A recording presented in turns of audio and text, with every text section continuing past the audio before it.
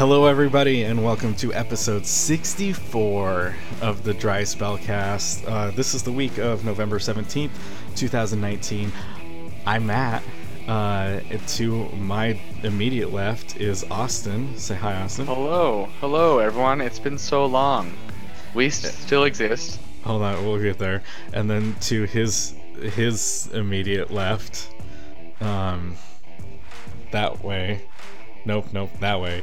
Is Jason. Nope. Hey. This way. Yeah. We're stacked on our screen, so... Because it's Matt above me and then Jason, so we're doing like a whole Brady Bunch thing here, so... Oh, there's something weird going on. Yeah, I don't know. We need 6 more people and just make a queue. Or like the old Hollywood Squares game. Exactly. And then Matt can just add it in like tic-tac-toe on top pop of into us. Gilbert Gottfried or Oprah, not Oprah. That's funny that you said that, because they made technically a successor to that called Nashville Squares now, because it's in Nashville. Oh, now I heard that. Hosted by Bob Saget. Yes. The totally relevant Bob Saget. Yeah. You know, America's Funniest Home Videos. Still going. Still going with somebody else. Yeah. Tom Bergeron. So Bob Saget actually had a adult version of it on Netflix. Did he really? Yes. And it was basically, he got out, he made a bunch of crude jokes, they would show some stupid videos, innuendoing and something, and it was the worst pile of garbage I'd ever watched. I didn't make it through the whole first episode and never went back. It was the worst thing I think I've ever seen in my life. Wow. Yeah, it was pretty bad. Relevancy of Bob Saget is not quite as high as it used to be. Yeah. Oh yes, not 1990, so that's true. Hey, still on Fuller House though. Next season's almost dropping, I think, on Netflix. So, which I've never watched. Like I care, I haven't watched it ever. Yeah. So, and will probably never watch. No, I think I'll be okay. Not ever watching Fuller House. I think I was just in the room. So I think one of them's in jail. Oh yeah, Lori Loughlin for the whole like college scandal thing. Yes, she's off the show now, officially, because it just happened. Yeah, because if anyone doesn't know what happened, she hired someone to take her daughter's SAT and Photoshop her in various clubs to look good for Harvard. As one does. Yes, as a mom does apparently. And, and actually, she did more than once with quite a few people. Yeah, well, and Felicity Huffman, the other actress, she's actually the one that got jail time for it. Right.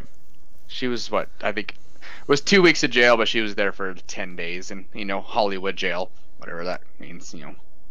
Still probably still terrible. Still terrible, but ain't no bitches getting shanked in there probably. You don't know.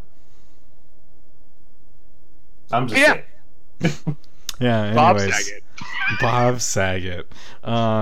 So it's been what, like 2 months? It's been 1 week. It's been. I think it was supposed to be 1 month, and then it just became 2. Well, okay. No, I think. Are you gonna explain what happened? Yes. It was 2 months ago, because it would have been 2 months ago.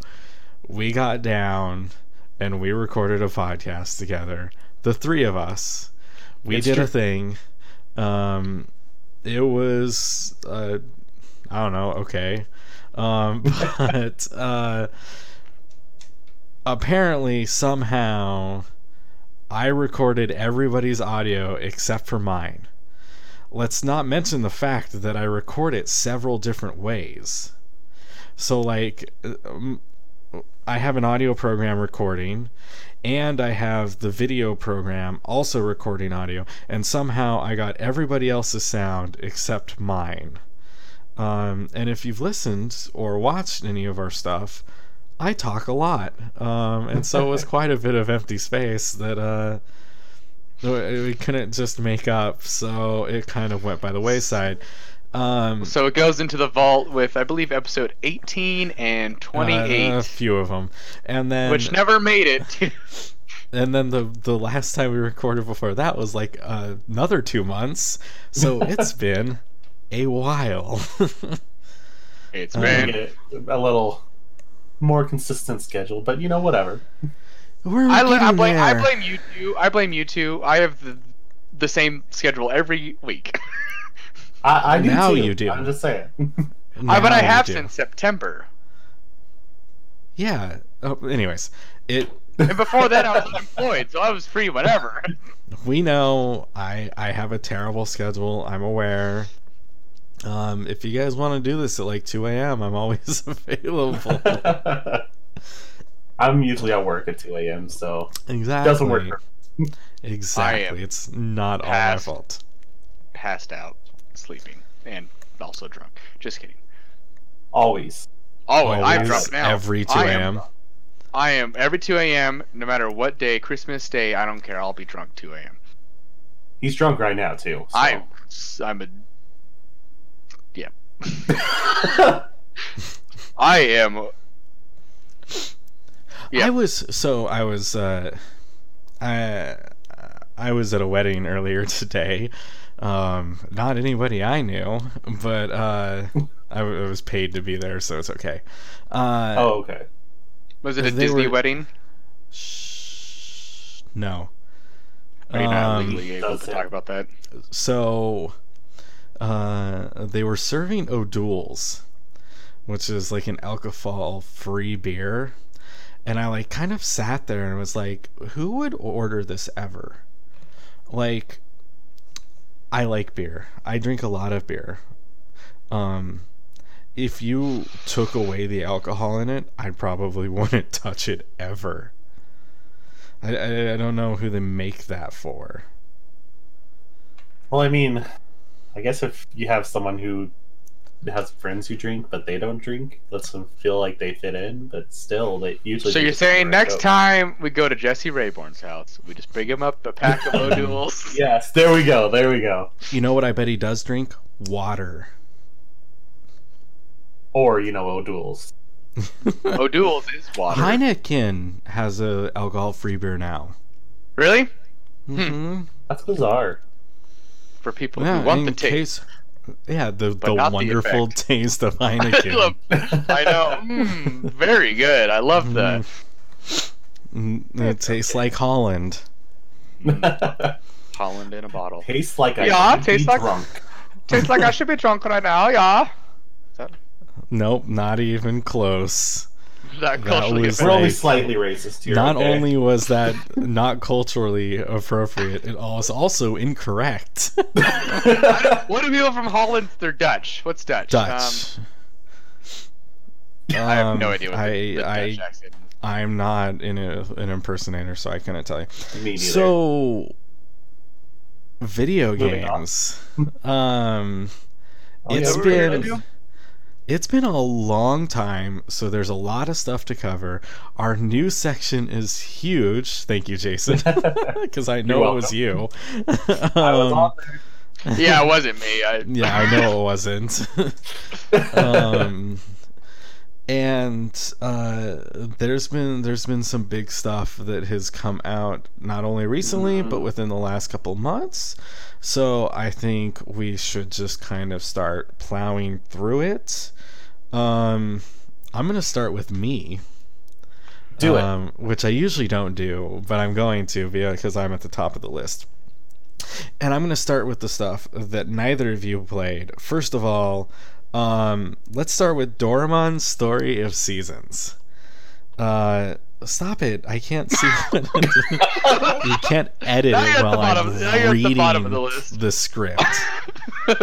For those of you not watching, he's just changing everything about our script, so it's all fun. Yeah. Well, Matt said he's on the first one. This is why we shouldn't Google Drive any of this. Stop it. So, anyways, fixed it. Do you guys like Stardew Valley? I love Stardew Valley. I have way too many hours. That was my unemployment game. Yes. I think we all have. Game. Yes, I think we all have an insane amount of hours into Stardew Valley. I think it's one of the quickest games I put 100 hours into. Oh yeah.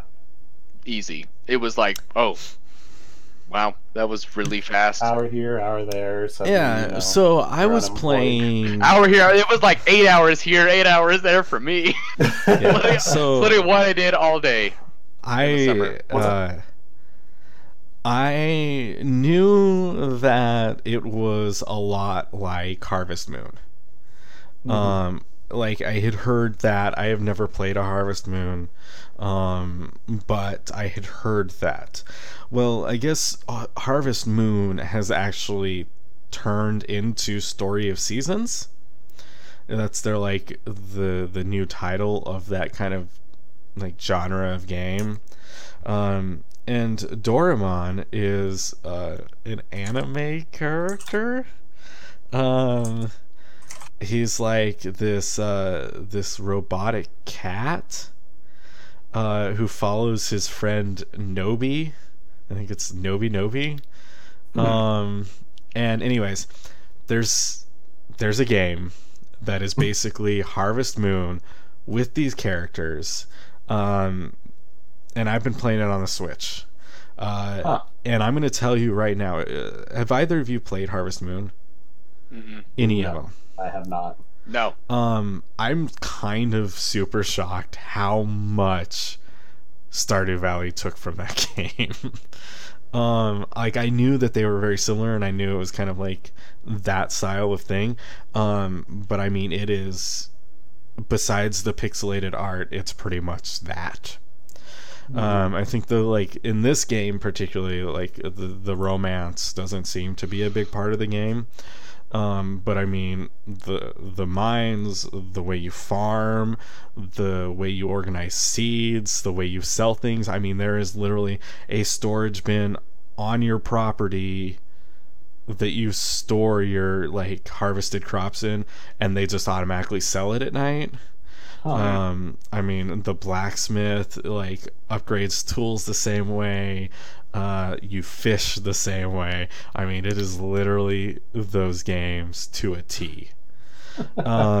And so I've been playing it a little bit here and there. And it's funny, like, sitting down and playing this and being like, I think this makes me want to play more Stardew Valley. I will say, like, the characters in this game are, like cute in a way. Like, I guess the story kind of revolves, like, they're, like, a group of friends, and somehow they get caught in this ridiculous storm that blows them to another, like, world. And so it's them trying to get back to their world, but when they're habitating this new world with this new town with these new people, they have to, like, all the kids in the town have to get jobs. Is it Pelican Town? And so, yeah, pretty much. And so, like, you and all of your like friends all get together and get different jobs, and you get the farm. You get a farm from a friend, and that's your job, is you farm. Yeah, I mean, it's neat, but it's very much one of those. And I kind of I sat back and I kind of thought to myself, can I do this again? Do I have the will inside of me to put another several hundred hours into a farming simulator? And I don't know if I do. I mean, it's got to be Stardew Valley, right? And that's the thing. Like, that's the other thing. Like, I really like some of the things that, like, Stardew Valley has, like, did. Like, the writing and the characters, I think, is what, like, really brings Stardew Valley into its own. Oh, yeah. Yeah. And like, well, I think that was, like, the best thing about Stardew Valley is because it'll be different every time, because how you level up a character's hearts with you initiates cutscenes and stuff like that, and it's super creative. And there's some cutscenes you'll probably never see if on one playthrough, then on another playthrough you'll get something else. So yeah, I really enjoy that about it. It doesn't feel linear, and it's so much more like kind of sandboxy. Like, you have this big area that you can go in and basically build your farm however you want. Where like Story of Seasons, it seems that it's like a lot more kind of rigid about those things. The cool thing is like the quest system seems a little more, I don't want to say thought out, but a little more built. Like, we've been doing this for 20 years. We know how to build these kind of things. But on the other side, like Stardew Valley, it just feels so open-ended. And the cool thing about it is it's like, if you want to just farm, you can do that. Right. If you want to just fish, you can totally do that. There's absolutely nothing in Stardew Valley that makes you do a specific set of things. If you don't want to upgrade the community center, don't. You will totally make it through the game without it. You don't want to do the romance options, then don't. I really super appreciate that. And like when you fail quests in Stardew Valley, it's not like they slap you on the wrist or anything. It's just like, oh, you just didn't do it. Right. Cool. Yeah, it's just a request, and no one filled it. So Yeah. It's fine. And I think that's the kind of stuff that I super appreciate about that game. And also, he's releasing a huge update for Stardew Valley. Oh, really? Soon, if not already. Yeah, he's literally just typed that into our news section because I was thinking about that. You Yes. are on top of it, Matt. You just need to slow your roll right now. I'm sorry. Yeah, and I'm super excited about that. I guess he's coming in and he's making the romance choices a little bit different. So I gotta start a new game over, is what you're saying. Absolutely. But Start so over. once you get married to a character in Stardew Valley, that's kind of it. Yeah. But in his new update, there's more ways to get more hearts with that person. And so I think that's kind of a cool way to stay engaged, because it kind of like once you have a girlfriend or boyfriend, and once you get married and all that stuff. Once you get married, then yeah. It's like there's not much else to do at that point. Yeah, because then you can still give them gifts and whatnot, but it's like you're not increasing the hearts anymore. I mean, once you get the star fruit from your spouse, once you hit the secret 13 stars or hearts with them, then it's like that's it. So yeah. So I think, fun fact. I think that's neat. But also, I guess he's like there's a new farm that he's introducing. Yeah.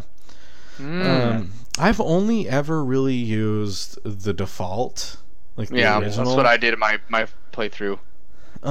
In my like 3 or 4 playthroughs of that game, that's the only one I've ever done. I've always wanted to go back and try one of the other ones, because it seems interesting, and it seems like the way you have to grow and stuff like that kind of changes, and I really like that. But yeah, I'm not saying that Story of Seasons is a bad game, because it's totally not. It's enjoyable, and I think if you were looking for a game for like a kid to sit down and play, like I think this is totally fine. It's pretty like hands-on. The first 30 to 45 minutes is super difficult to get through, because they walk you through everything. Every single button press they teach you. You want to harvest a crop, they have a training that is like, if you don't press the buttons in the right order, it triggers like a little cutscene where the guy's like, are you listening to me? What the fuck are you doing? Yeah, he puts a gun to your head and makes you pull your weeds. But yeah, once you get past that, it's really good. And it's funny, at a certain point they finally just start asking you, do you need me to show you this? Hey dumbass, you figured it out yet? No. Yeah. Because like if you keep failing at that point, they just walk off and turn off the game. Yeah, I kind of wonder at what point they made that decision, because like all of the farming and stuff is super rigid on how they train you. And then like when you get the fishing pole, the lady gives you a fishing pole and she's like, do you need me to show you how to use this? Yes or no? And it's like, wait, why did I not have a choice on anything else? But I don't know. Somebody made that decision somewhere along the line. It's really not that big of a deal. It's a cute little game. I enjoy it.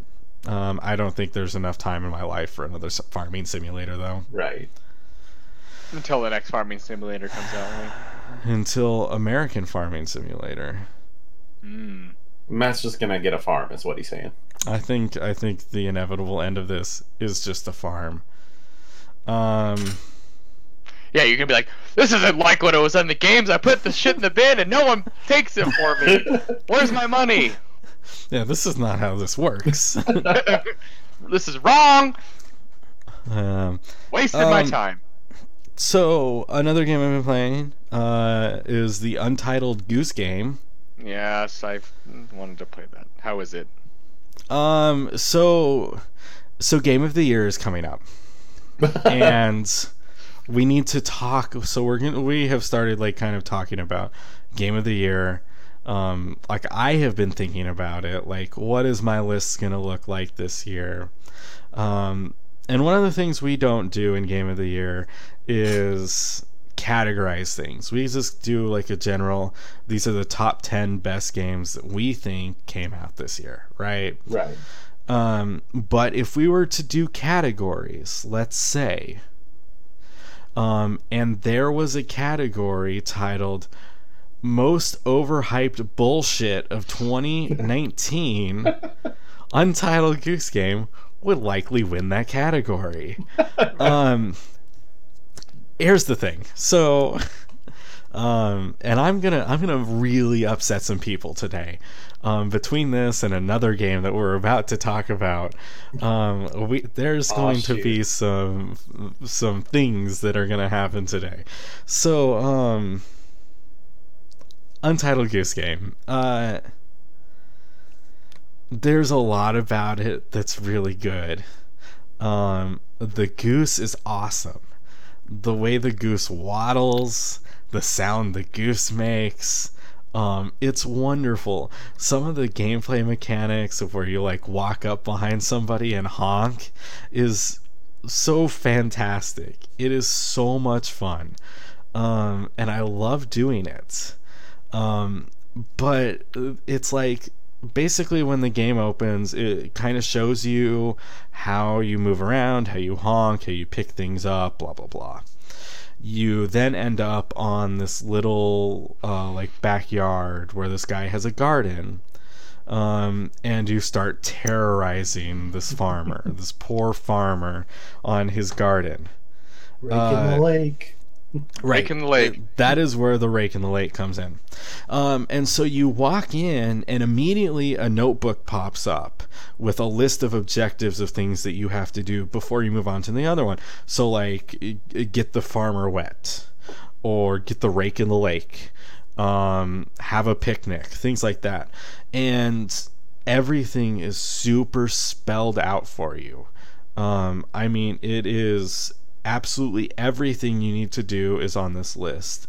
And I think that's where this game falls short. I don't know, it doesn't feel like once you get to that point, it doesn't feel like, oh, I'm gonna run around and do a bunch of kooky stuff as this goose. It's more of like, oh, like I've got a list of objectives that I've got to complete, and I'm just gonna find the easiest way that I can do them. And it's like, it would be easy to kind of subvert that and just kind of do your own thing, but every time you start to do your own thing, the game kind of like pushes you back into doing it the way they want you to. So like if you step kind of out of line when you're terrorizing this farmer, he'll see you and he chases you down and he forces whatever you took from him away from you, and then goes back and continues doing what he's doing. But if you kind of follow the way they've listed things out, it doesn't happen quite like that. There is some puzzle solving that's like, so the farmer's here, I need to get him over there so I can steal a carrot, blah blah blah. So how am I going to do that? So you can kind of like make things out of order. So he spends time over here, you run over, grab a carrot, run away, right? Take the rake to the lake. Yeah, it's all kind of like that.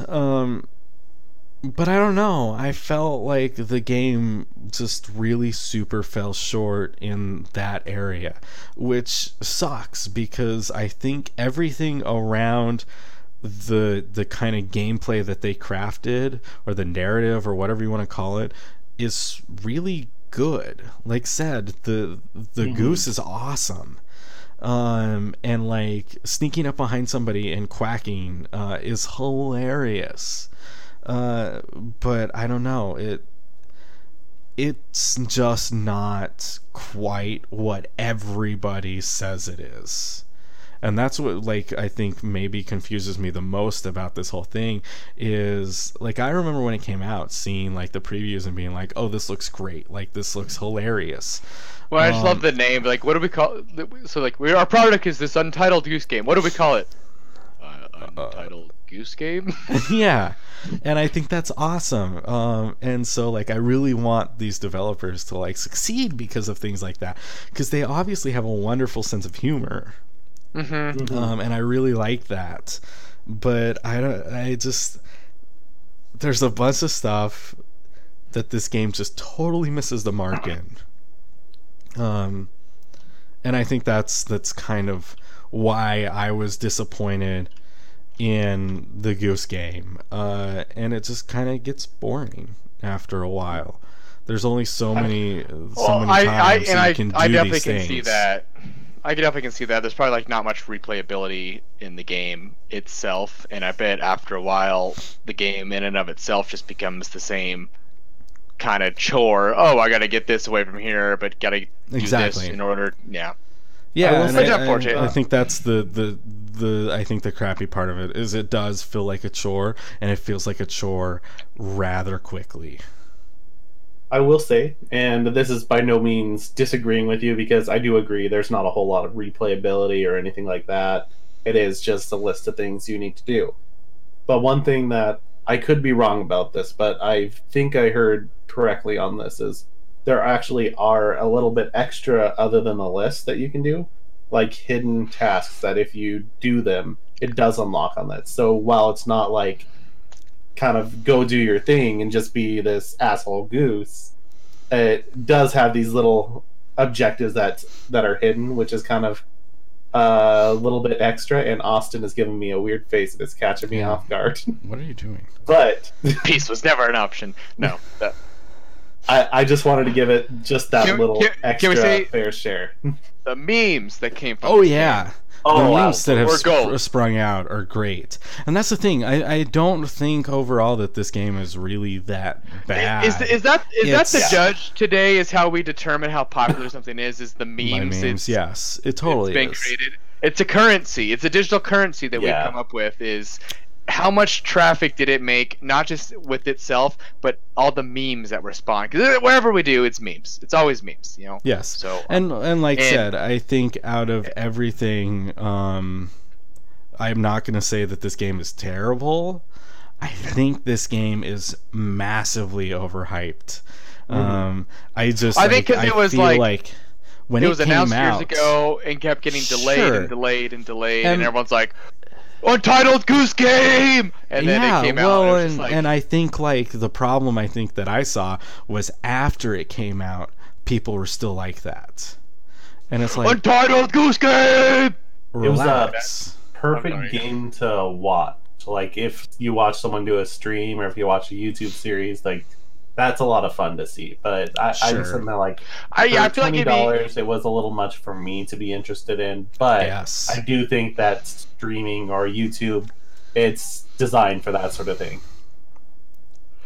Now, on another note, kind of related to this game, I will say that I think something that's super neat about it is it was partially funded by a tax credit, which is like super common in film, which is like when you see like Made in Georgia. Georgia gave them a tax credit to film there, right? And all of the places that have huge film industry do that. And it's not common in games at all. So seeing that like a government has kind of decided, oh, we see this as a potential art form and we want to kind of back you, I think that's cool. Really cool. So, I mean, because that's the issue with a lot of games these days, is they have to resort to like Kickstarter campaigns and stuff just to get off the ground. Right, and I mean these are more incentives, like, oh, you're bringing in a bunch of people to our place, and you're working, and you know we're reaping benefits from this, right? And because of that, we're going to help you out, right? And like I said, it's super common in other media industries, but it's really rarely unseen in games, and I think that it's a super cool thing that somebody did that with this. Right. So yeah, that's pretty cool to see. Yeah. Moving on. Jesus. I'm a little tired, so we're gonna get through this. The Outer Worlds. Is the last game that I want to talk about. Or at least in my section. We'll save the very end of this for that. I'm okay. Sure. We will save that towards the bottom. All right. Yeah. So The Outer Worlds. The Outer Worlds is a game that like I knew about. And I knew was coming, and the entire year I got it mistaken between it and the Outer Wilds. But you are not the only one, because that's literally all I've heard is people got confused. They like were hyped when they first saw the trailer, and then completely forgot the game existed. And I think I was kind of one of them. Like I knew it existed, I just didn't know when it was like really coming out, and then it wasn't relevant until I was like, I opened up the I think it was Epic Store. I just opened it up because I was playing. I don't know what I was doing on there, and I was playing Borderlands, which I'll talk about in a moment. And then all of a sudden, it was just like Outer Worlds out now. I was like, "Well, shit, that's right. That game existed. It looked really good." So. Yeah. Well, and so what? It is. Yeah. So Outer Wilds came out earlier this year, and it's a game I really want to play. So when I saw Outer Worlds, I was like, oh, well, that's not the game I was like looking forward to. And so it's really just a matter of like these games names are way too close for comfort. They came out like 2 weeks apart from each other too, which probably did not help. Well, I think Outer Wilds came out like earlier this year, but like, specifically. I think the PlayStation version came out like 2 weeks before this Outer Worlds came out. That could be. I think that was like the confusion was. Now, Outer Worlds, which is the RPG from Obsidian. The makers of Fallout New Vegas, for anyone keeping track at home, and which people argue is the best Fallout game. South Park. Yes, Stick of Truth. Stick of Truth, which Fractured was Butthole. A hell of a game. Fractured Butthole wasn't that good. But, anyways. All right. Yeah. So Outer Worlds, I had absolutely no intention of playing this game until kind of like I saw a lot of people talking about it. I'm like, okay, it's on Game Pass. I already have it, so I might as well kind of hop in and play a little bit, and just kind of see what it's like. RPGs tend to not be really my type of game. I liked Oblivion. I played a lot of Skyrim, which is a bad game, and I liked Fallout 3. But like, I think that's kind of the list of RPGs that I've really, really enjoyed. And so I wasn't thinking much about it, but The Outer Worlds is really good. it's a really good game. It grabbed me like I couldn't believe. Yeah, because you're the reason why I ended up, because like I was interested in getting it, and I was kind of with you, like I was just kind of like, and then I saw like one trailer, and I was like, okay, I'm pretty sold on the game. I think I want to get it, and then you got it, and that's all you were like talking about, and just you jump into Discord. It's so good. It is so good. And so yeah, which resorted to me to end up getting the Game Pass myself because I didn't own it at the time to get this game. So, and here we are. Yeah. So I kind of want to talk about like the things that make the Outer Worlds really good. Because I don't think there's really anything in there that's super mind-blowing. It's just kind of a general RPG. I mean, it feels like a Fallout game. You gotta take minus the open world. Yeah, every RPG element you've kind of dealt with, and it like chunks a bit off here and here and here, and puts it all together. It doesn't reinvent the genre. No, it just does a good job of living in that genre. I think it's just one of those games, and it's just a really good one of those games.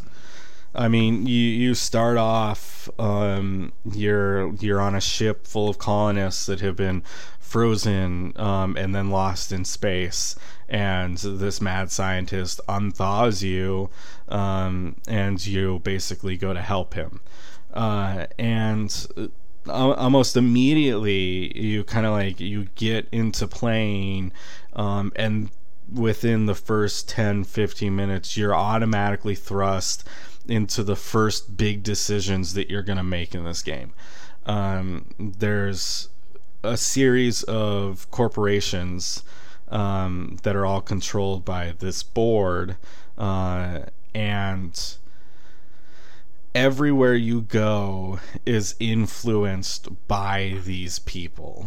So I guess we could take it back there, like, because like the underlying premise, it's almost like a satirical look at capitalism. It's more or less because it's that's kind of what grabbed me, was just like the satirical joke that like it's like capitalism to the point that it's like almost communism, because the corporation owns everything like a government, but they're not a government. It's kind of interesting. I don't know, because like they send officials to lead the towns like a government official, but they're actually the employees of this corporation. It's kind of an interesting take on, like, I don't know, right. It's the belief that your employers are the most important people, and everything you have to do is to better off the people you work for, and it's like almost immediately, like I said, you're thrust in this situation where the city you're in has a cannery, and like one of the side quests you can find is a guy who committed suicide in the cannery, and everybody is concerned about the city getting fined because he is property of the company, and that means that he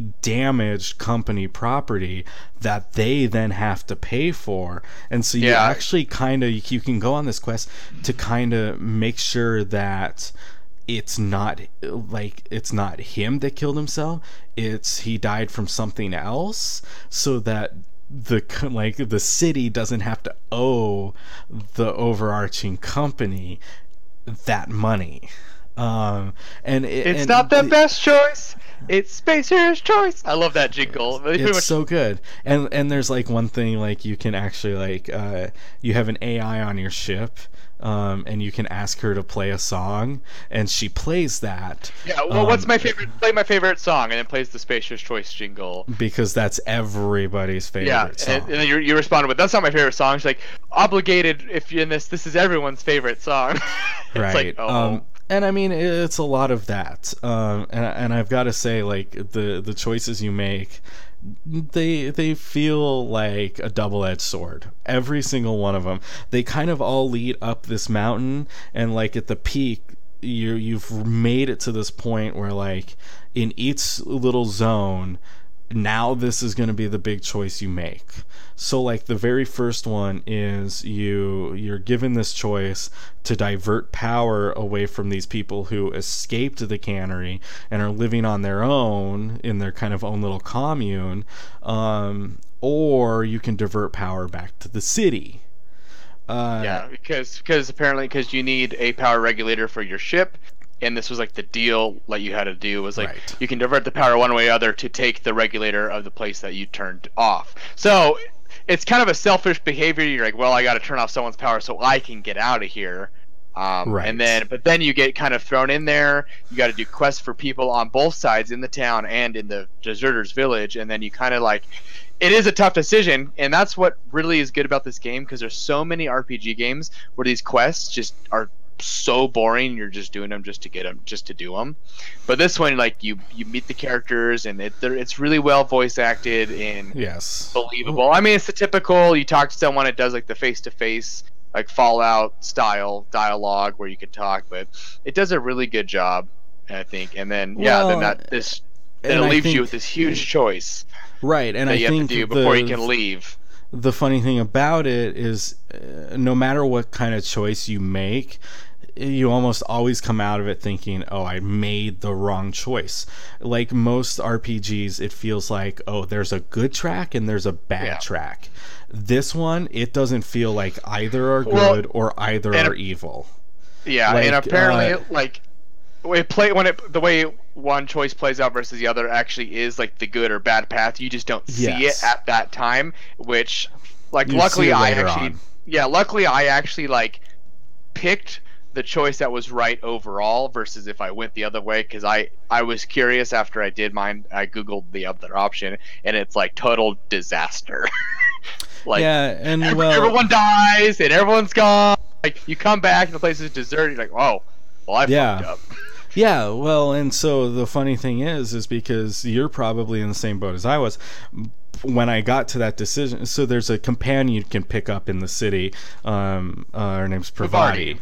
And she is awesome. She is one of the best characters in any video game I think I've ever had. I think that goes to show why this game's so good as well. Because like in RPGs like this, I always roam alone. I never have companions. Like Skyrim, never did companions. Fallout, never used companions. Because first off, they're brainless, they're mindless, they get in the way, they're annoying. This game is 100% different. It reminds me of Mass Effect, I think, more or less, where your companions actually really matter, and they actually can affect your gameplay, because like they give you buffs and stats while you having certain companions. And then what I thought was appreciative is like when you're having a dialogue with someone, they can go ahead and have a dialogue too while you're talking, because like that never really happens when you have a companion in an RPG game. They're just kind of a block character in the background. But like this one, like they're like, oh, Miss Holcomb, and then all of a sudden like Pravati's on the screen, and she's like, oh, me? What do you want from me? And it's a really good like immersion thing, and you really get a character sense from, like, it's not just a brainless, you are my Thane, I am your sword and shield, I do as you command, my Thane. Like, yeah, well, and I like it, as I was kind of like leading up to with that, like when you pick her up, when you go to make this decision, she'll say to you like, oh, hey, Captain, she like butts in real fast, can like, hey, I kind of like, can we talk about this before you make it? And I know after she talked to me, I changed my mind. I 100% changed my mind, so we went with the same choice, because I was so dead set on what I was going to do. I was like, obviously I'm going to go with this. It seems like the right choice. It seems like the better choice. And then like you're in the power plant, ready to divert the power. It's like, oh, can I say something real fast if that's okay? And you could totally shoo her off, like, nah, get out of here. Yeah, no, like, go away. But then you can talk, like, of course. And she's like, well, here's my, I don't want to like give anything away, because I know, Jason, I know you're interested in playing the game, so I don't want to like affect how you view the game, but like she'll come up and say to you like, hey, I think this, and then you're like, oh, well, I'm just gonna kill it.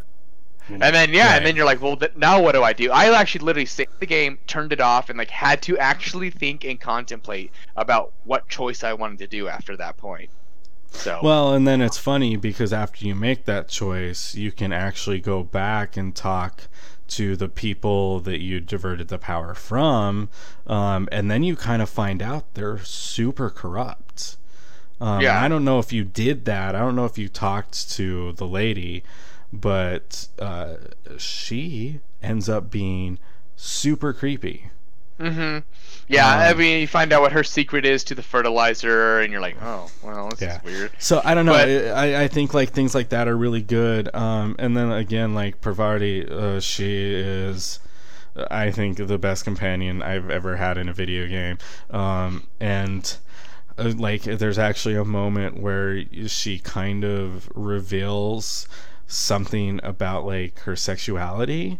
And it's not like super direct, but it's really, really good, and it's probably the first character of any video game I've ever played who identifies themselves as this, and so I kind of like sat back and I was like, really?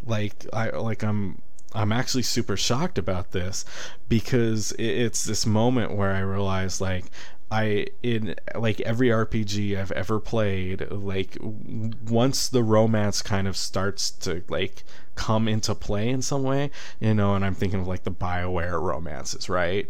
It's all about you, and it's all about like serving your needs, right? And you get a pick and all this stuff, but you have this conversation with her, and it's not about you anymore, it's about her, and then beyond that, you actually even get to kind of acknowledge her and be like, I feel the same way as you.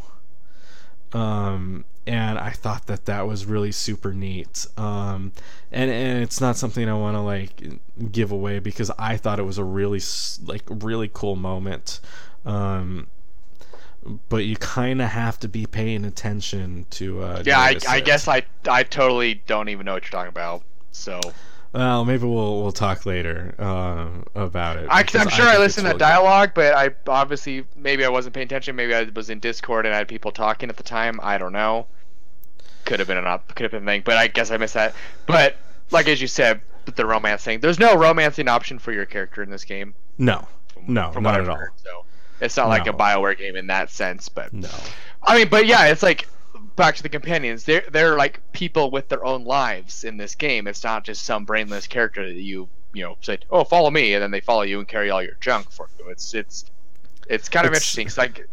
Yeah, I think it's like the first time. Like the other companion I picked up, the vicar, that you can get in the town. It's like he came off of like such a douche, like pompous guy, and all of a sudden he's like, "Yeah, I want to leave this place. Can I join your crew?" You're like, "Sure, okay, I guess. Yeah, why not?" And then he's like, super like totally say cool. no. Yeah, you can say no. You can kick him off your crew at any time. You can like, get off my ship. Like that's literally an option in this game. So it's super interesting. It's super cool.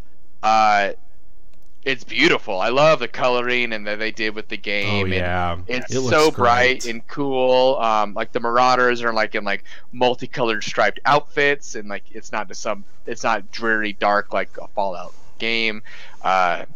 It's fun. I like it a lot. The gameplay is just like Fallout. It has its slow motion thing because that's like you've been frozen for 80 years, so time's all weird for you. So you can like freeze time and shoot people, and which I use. Never. I don't use it either. I mean, I have a couple times because it's when you do that, then you can get like the special effect damage on people. So like if you do it and shoot them in the head, it'll like stun them, and then they'll start freaking out. And you kind of have to use it as like a situational thing to like if you need to turn the tide of battle, because there's times like where I was getting my ass kicked by people, and I put the difficulty on hard because I wanted to challenge myself. It's incredibly easy. Anyways, yeah, and that's so like because I started out it was tough, but from where I'm at now, I think I'm level 8 maybe, and it started to get a lot easier. You get stronger weapons, you get a little more health, and once you get the companion, it becomes a lot easier. So I fully recommend this game. to anyone. If you have Game Pass, there's no excuse for you not to be. At least try this game out. For $60, but for $60, I think it's worth it. Still, totally. At that price point. And plus, I hear it's only like 20 hours to finish a playthrough, which makes it almost worth even like kind of like I'm saving stuff because I'm actually thinking, after the holidays, I might go back and do another run through. Yeah, because there's these big choices. Because these big choices that you can do, you can go and do the opposite on a second playthrough, and I bet your experience would be completely different. So, or instead of like trying to persuade this person, you went and killed him instead, or doing something like that. So, it's a good game. It's a lot of fun. I guess that's my spiel on it. Yeah. I'm going to pass it over to Austin. Borderlands 3. So yeah, I guess since last time we've talked, I mean, it came out September? Or was it October? September 6th. Yeah, so it's been that long since we've done a podcast, I guess. So it's been a while. Because I think this came out right after we did our last podcast. I feel like September 13th. That was a little off. So I think it came out right after we did our last podcast, if I recall. I don't want to go too much into this game since it has been out for a while. It's a lot of fun. If you like Borderlands games, you're gonna like it. It's the same style, the classic looter shooter slooter game. It's got its personality. It's fun. You got a billion guns to pick from, which a lot of them end up being mostly the same, but pretty much. Oh well, there's those ones that like are really fun, and there's like that you really have a good time with, and the gun that shoots guns. The gun that shoots guns. There's a gun that shoots hamburgers at people. There's one that shrinks people. I think Jesse had one that like, what did it do? It was like the sexual one that he sent a picture of it. Oh, the butt plug. The butt plug. Yes, there's the butt plug. I mean, so yeah. I like how Matt just immediately starts shaking his head. It's still got its. I'm done. It's still got its humor. It's got it. It's Borderlands like through and through. So I appreciate that. Yeah. It plays super well. It's really smooth. It's really fun. It's fun to, because it's one of those games where you can move all over the place, and they added like the new thing is the grapple when you can climb up stuff. That's kind of the style these days. I.e. Apex Legends. One thing that the one gun that made me laugh is Pickles is telling me about how he has one call that insults him as he plays. So like he won't be killing anything, and it'll just be like, "You bitch," and just out of nowhere, and it just continues playing, stuff like that. Because there's been a lot of mixed reviews, I feel like, on Borderlands, because there was so much hype. Because Borderlands 2, I think, arguably one of the better games, especially of last generation for sure. And as far as story and whatnot, it holds up pretty well. I think this game's story's not quite as strong. It's not as well written. It's not as well written. I know a lot of the jokes don't land, especially with the Calypso twins. Like, I get what they're trying to go for. I think they're good villains, but they're good villains, and I get what support them. The writing is what ruins them, because they're trying to be like these, like they're taking a joke on streamers, because they stream everything they do and have this huge following of bandits that will do anything for them. Right. And but then they kind of jump on and be like, "Yo, what's up, fam?" And it's just like really awkward, and like the brother dabs at one point, and it's like, I don't know. I feel like for me, like Borderlands 2, every time something happened with Handsome Jack, it was downright hilarious.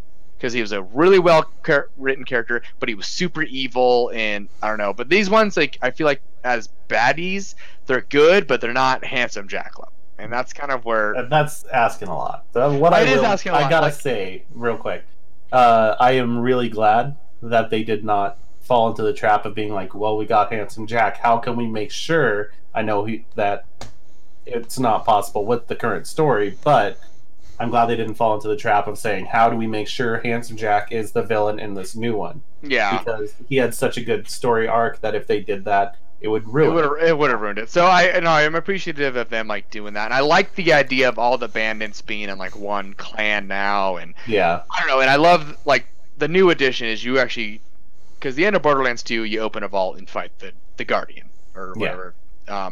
In this game, you open multiple vaults and fight the Guardians, and it's a lot of fucking fun. I'm just gonna. I don't know how many you've done, Jason, but I'm not too far, so it is a ton of fun doing these fights, and right.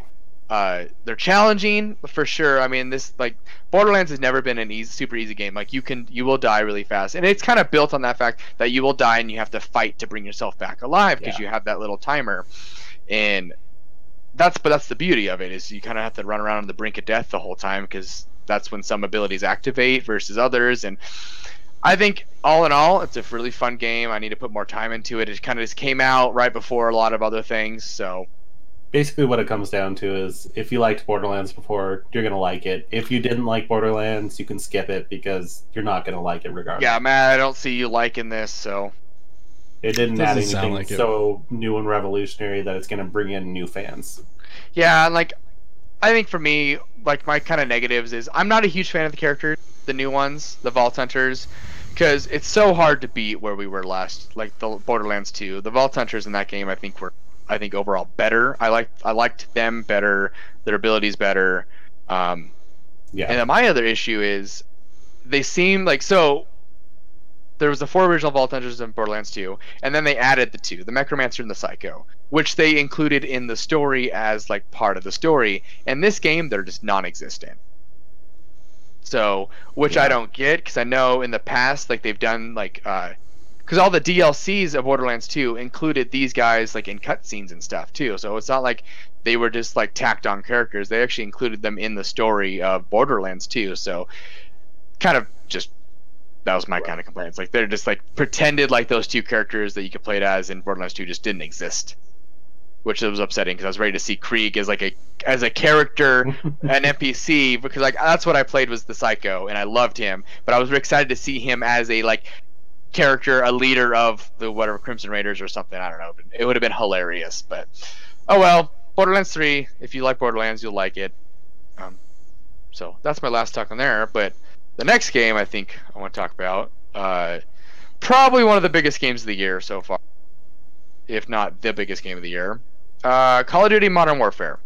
So, when we first saw the trailer, I think it was just this year they announced it, right? It wasn't even a year, or was it last year? When we got the first teaser trailer. I want to say it was last year, but I don't know for certain. It feels like this year has been a fucking decade, so I could be wrong. Ever since that first trailer, I was super hyped for. Like, this is kind of exciting because I know Call of Duty, like, they try to revitalize themselves with Black Ops 4 with the Battle Royale, but then they did one thing that was really bad. I know Matt agrees with me on this one. They killed the campaign on that game, which for me, and I know Matt, really enjoy the Call of Duty campaigns. They mostly have been really good. Even recently, like even in people talk a lot of shit on Infinite Warfare, and I actually Infinite Warfare had a great campaign. Was ton of fun, and I know you loved Advanced Warfare. I even enjoyed Ghost campaign. I thought it was interesting. I mean, and then it goes back to the Modern Warfares, and obviously Black Ops 1, 2, and 3 all had really solid campaigns. So this one literally said, there's a campaign in this, and we're kind of, it's more or less like, it's not really like a rehashing of the thing. It's kind of, what I picked up in this, and it's a reboot, but it's a prequel essentially, because it's set before all the other Modern Warfare games, which is kind of interesting because at the end it kind of like ties it all in. You're like, oh, have you beaten the campaign yet, Jason? No, I haven't. Okay, I don't want to spoil anything. I know, Matt, you probably don't want me to spoil anything, but like the last cutscene kind of ties it all together with like the previous 3 games, and you're kind of just like, oh, because the whole time I had no idea where this sat in the timeline. I didn't know if it was after that series or if it was in the middle of it. It was all weird. So right, it's a prequel. As far as the campaign goes, it is nothing short of excellent. I think, because a lot of people get like blown out on Call of Duty campaigns because it's mostly just kill 1,000 enemies and then you got to push up to get to the next checkpoint. And I know that's kind of been going away over and over in time. This game is not like that at all. It is so varied in its mission design, and that's the one thing I really appreciate. Because like going back, like I know they remastered the first Modern Warfare for PlayStation 4 with Infinite Warfare. You go back and play that campaign, and you realize how dated it really is. Because it's just that every mission is just that. You got to kill 800 guys and move up to this point to like progress the story. Where this one, it's one moment it's just total chaos, and then the next one you're like you're silently breaching this house, and it's like the most intense thing in the world when you're all stacked up on the stairs and you're like going, they're like, all right, you open that door, you like crack the door, and someone runs by and got movement in the room, and then you have no idea where someone is, and it's like the intensity on that mission was just. I'm sure Jason, you can probably attest to that one. Yeah, that's a little early on. Yeah, I mean, I'll let you finish, and then I'll give my piece about. It's so good, and then it's so varied because then like you have that super stealthy, quiet mission. Then you have the one where it kind of gets a little more aggressive, but it's varied, and I really appreciate that. The game looks fantastic. So the cutscenes they show as the trailer are like the game's cutscenes, which look really good, and then the gameplay itself is fantastic. It looks good. It plays really, really well. I like how they did what they did back in Black Ops and actually gave you a character that talks, has a face. He's not just some mute that doesn't speak at all. That's always been my issues with games like this, is like you're this character that doesn't speak, but like in this one, like you bounce between two separate characters, and like there's instances when you're playing as one character but you're actually with the other character at the same time that you play as, so that's kind of cool. Do you play as them both? And actually, one joystick and the other joystick, and no, but like in one mission for one character, mouse and keyboard for the other. Yeah, no, but like in one mission, like you bounce between them in a mission, kind of like you do your thing with the one guy, then you go to the other one, do your thing, and kind of go back, which is kind of cool. It keeps like I said, it keeps it varied. It doesn't just keep it like just mindless run and gun shooting people. The campaigns, the average length 6 hours maybe, I don't know, but depending on the difficulty. Maybe a little longer. It's fun though. I think it's really good. I'll let you take it over, Jason. I'll think of other things to say. So, I have notoriously hated Call of Duty campaigns. Yes, I know you have. I couldn't stand Modern Warfare 1, 2, or 3. I enjoyed watching, but I fucking hated playing it, and for reasons that Austin brought up. And I've been in a Discord and I've been talking with Matt, and I've been telling him, it's been a lot of fun. I don't think it's revolutionary. I don't think it's just like one of the greatest campaigns ever or anything like that. I think it's a fun campaign. I wouldn't go out and get into it and really seek out another campaign based off of this. Well, like, I'm not saying like the best. No. I'm not saying that. I'm not saying that. I'm saying in the world of Call of Duty. I know. What I'm saying is, for me, I just kind of like I enjoy it, but it's not special to me. Like it's a serviceable campaign, and they fixed a lot of the problems that I used to have, so I enjoy playing it. And that's all I can ask from a Call of Duty game, because in past it was campaigns were just unplayable for me. Yeah. So I've been enjoying it. And I'll say, as somebody who plays the Call of Duty every year and has since I was a teenager, right? None of them are special. None of them are revolutionary. Yeah. They're all just that. They're like, I don't come out of them thinking like, oh Jesus, that just changed everything. I come out of it thinking, I just spent 8 hours playing a shoot 'em up, and it was enjoyable. I think if like I'm at this point, I think like the big revolutionary thing is it was the unveiling of their new engine, and I think that was pretty big for them, because Call of Duty's been running the same engine for no, who knows how long. Like, let's upgrade the engine so that we can get to a new console and just upgrade it again. Yeah, so I don't. Well, obviously it's going to be used in the future. It's probably for future upgrading, but I there's a lot of things that lend itself to that new generation of like engine. Like the sounds was fantastic. Like that was like I was playing my headset what I've on. heard. And it's just there's times where you're just like it's just explosions all around you. You hear bullets literally like whizzing by you. Every gun you shoot, if it has a different caliber, like 9mm versus 45 versus 223 or versus 7.62, each shell that ejects and hits the ground sounds differently, which I really appreciate. It's not just this simple clanging of brass on the ground. It's like each of them has their own, like they recorded actual shells of each kind, casings hitting the ground. It's just like the little things like that I can really appreciate for someone who really enjoys like guns and gunplay, and like I understand that stuff. Like that's something I really look forward to in games like this, and when they get it right like that, it's fun. So right. And for me, I'm like, that's not my thing. Like I've never been a gun guy, so like that goes over my head a little bit, and so I don't catch that, but I appreciate that they put in the detail. But yeah, I mean, I appreciate. Sorry, go ahead. Finish what you were saying. I was just saying I appreciate good sound design. Yeah, the sound design on the game's really good. So when it comes down to it, the campaign for me is just they made something that I didn't enjoy and they made it enjoyable, and I appreciate them doing that. So yeah, it's like the same arc for me. So I always enjoyed them, and I really enjoyed it. Jason did not enjoy it, but now he enjoys it. So it's the same linear progression. See, I think we've about covered the campaign. Multiplayer though, super solid. They've changed it up quite a bit. I mean, I know Black Ops 4 had like the health bars and like longer time to kill and stuff like that. This game's not like that at all. It's like 3 shots you kill someone. It reminds me of these like shooters you can play on like Steam or something that kind of go for the more realistic shooter, and that's kind of what this is still Call of Duty in its heart, but it's got these new kind of features where it is kind of more realistic. They have like different modes, and I don't know, I really have been enjoying this multiplayer this year.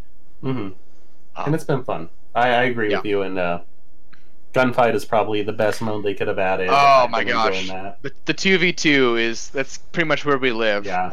It is so intense, and it can get super sweaty and super infuriating, but when you have like some good rounds, it is a lot of fun. So one pitfall I foresee if they don't play it carefully is balancing that whole realism versus arcade shooter balance, because you don't want to be like, all right, well now shotguns don't do anything in the game, but you also don't want to get sniped across the map by the 725. So I actually know what the 725 is. It's the Browning Satori 725. I want that shotgun. I want it for trap shooting and skeet shooting. I know what this gun is, and it's in this game. It's this over-under shotgun. And for some reason, they made it the strongest gun they've ever made in Call of Duty. So it's just a simple over-under 2-shot gun, but it was killing. You could kill people from like, no joke, 100 yards away. Just poof, one shot, get him in the head, kills them. And it was like, there's the only gun everyone was using for the longest time, and it really kind of sucked. They nerfed it, everyone still uses it. They've nerfed it again, and people still use it. But yeah, I just thought it was like be a potential pitfall if they're not careful. Well, I just thought it was funny that they actually included like, you know, an over-under shotgun is like the gun you could use, but right. And I want it in real life. But yeah, the third mode, Spec Ops, total pile of trash right now. It needs to be fixed. That's kind of what I've heard. It needs to be fixed. It's bad. So there's like the classic Spec Ops, which is just like horde mode, where you pick up your gadgets and there's guns around, and you kind of then kill streaks just kind of dropping care packages and you pick them up. That's fun for a time, but they've made it so hard you can't beat it. I just gotta say, I played Spec Ops with My Brains and Pickles the other day, and we had a random with us. And yes, it was hard. Yes, it was stupidly hard. Yeah, but we were just cracking up having time because how stupid it was. I didn't say it's not fun. It's a lot of fun because it's just so ridiculous. So there's a thing there. There's kind of like a separation you have to make. Like, yes, I can have fun because of how bad this is. Yeah. Versus like, this is a AAA studio putting out the biggest game they're gonna put out this year, maybe for a while, and everything should be fixed. Everything should be solid. So that classic Spec Ops, like, it plays fine. It does what it's supposed to do. It's just really, really hard. But then there's like actual like missions that you can do, and that's like it's the continuation of the story, because it's like no spoiler. Like the game has this like cutscene for the Spec Ops, and it shows like the bad guy from the first Modern Warfare. He's like, oh, we got a new player on the board. Yeah, it's like, oh, well, I mean, I guess that makes sense because that's, where the line the story is supposed to go. Right. Which you see that cutscene at any time because it turns on the second you turn on Spec Ops. So I'm not spoiling anything there. But then you're supposed to do missions after that give more story to whatnot, and that's the part that's just broken because the matchmaking's really bad. Everyone keeps quitting, and it doesn't like restart it. So like there'll be one guy left in a room, and then you'll join in, and then he's 4,000 meters away doing the mission, and you just started in the spawn, and you got to get all the way over to him, and it's bad design and needs to be fixed. So, but yeah. I'm surprised you don't own it yet, Matt. I will. There was a bunch of stuff that I had to decide: am I going to buy this or am I going to get this? And instead, I got Doraemon Story of Seasons and my only issue is Goose Game. Yes, my only issue is it had to be on the Blizzard launcher. That's for different reasons. Whatever. I don't mind. Yeah. Oh, that stuff, but we'll talk about it here. I played a little bit of Destiny 2. I bought it again, or it was free on Steam, and then I bought the Shadow Keep. I've only played I only played a little bit of it. I haven't beat the campaign yet. It's Destiny. Nothing's changed really. It's still the same game. Literally. There's more to do. So luckily I have everything. I have everything except Forsaken, which I'll probably get eventually just because to do the stories. I'm not going to be into it like I was, but maybe I'll raid here and then whatnot. But I'm done speaking. Matt, take it away. All right. So actually, this is going to be really long. We're going to have a long night ahead of us. We're in a fight. Why don't we take a break right here? And just come back and we'll pick up with the last game we need to talk about, and then we'll move on to news after that. How does that sound? All right. We'll be right back.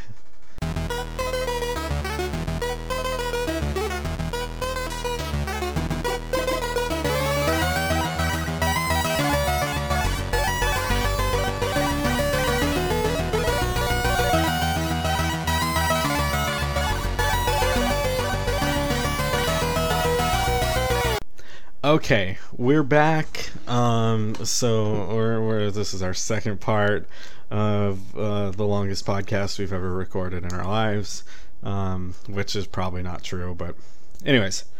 So the last game we need to talk about is Death Stranding. Death Stranding is finally out. It exists. It is a thing that you can consume. And there's a couple of things that I have to say before we really start talking about Death Stranding. Okay. And I want to highlight one. It's remarkable that this game exists. It really truly is. If you look at everything that happened, from Metal Gear Solid 5 to the thing with Konami, to Kojima being on his own, to what he ended up producing and creating, frankly, it is remarkable that this thing exists. And I think if anything comes out of Death Stranding alone, it should be that being willing to kind of sit back and take risks and do what you want to do, I think is a great thing.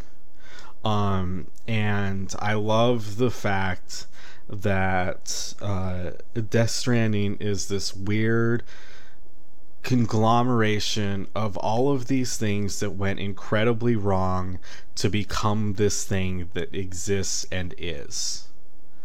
And so that's kind of my preface of this. Second of all, the review cycle for Death Stranding was fucking amazing. It seemed like 2 million to 10 million copies were sent out to reviewers.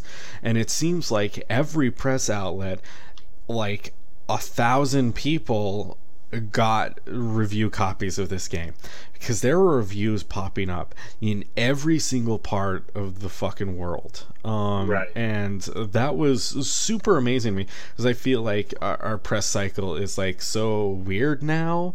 And a lot of reviews come out kind of like when the game does. This, like 2 weeks before, 3 weeks before or something, everybody in the press had this game.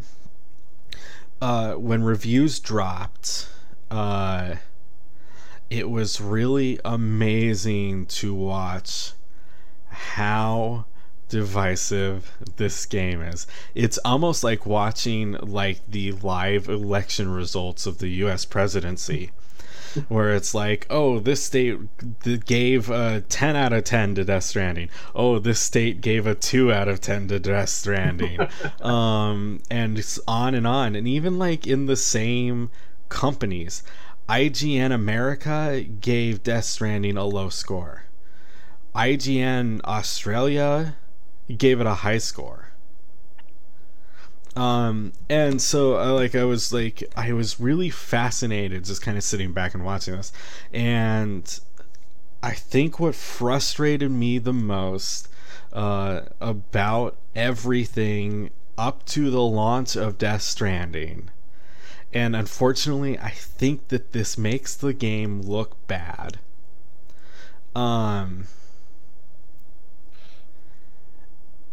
as soon as the bad reviews started dropping, there was a huge swath of the internet who jumped on defending the game, saying, oh, you don't understand, it's art, or you just don't get it, you don't get Kojima, man. Now I'm gonna pause you right there and just remind you that this is not a part of the game. I understand you're saying it makes it look bad, but I'm aware of that, and that's the like fact that, hang on, let me finish.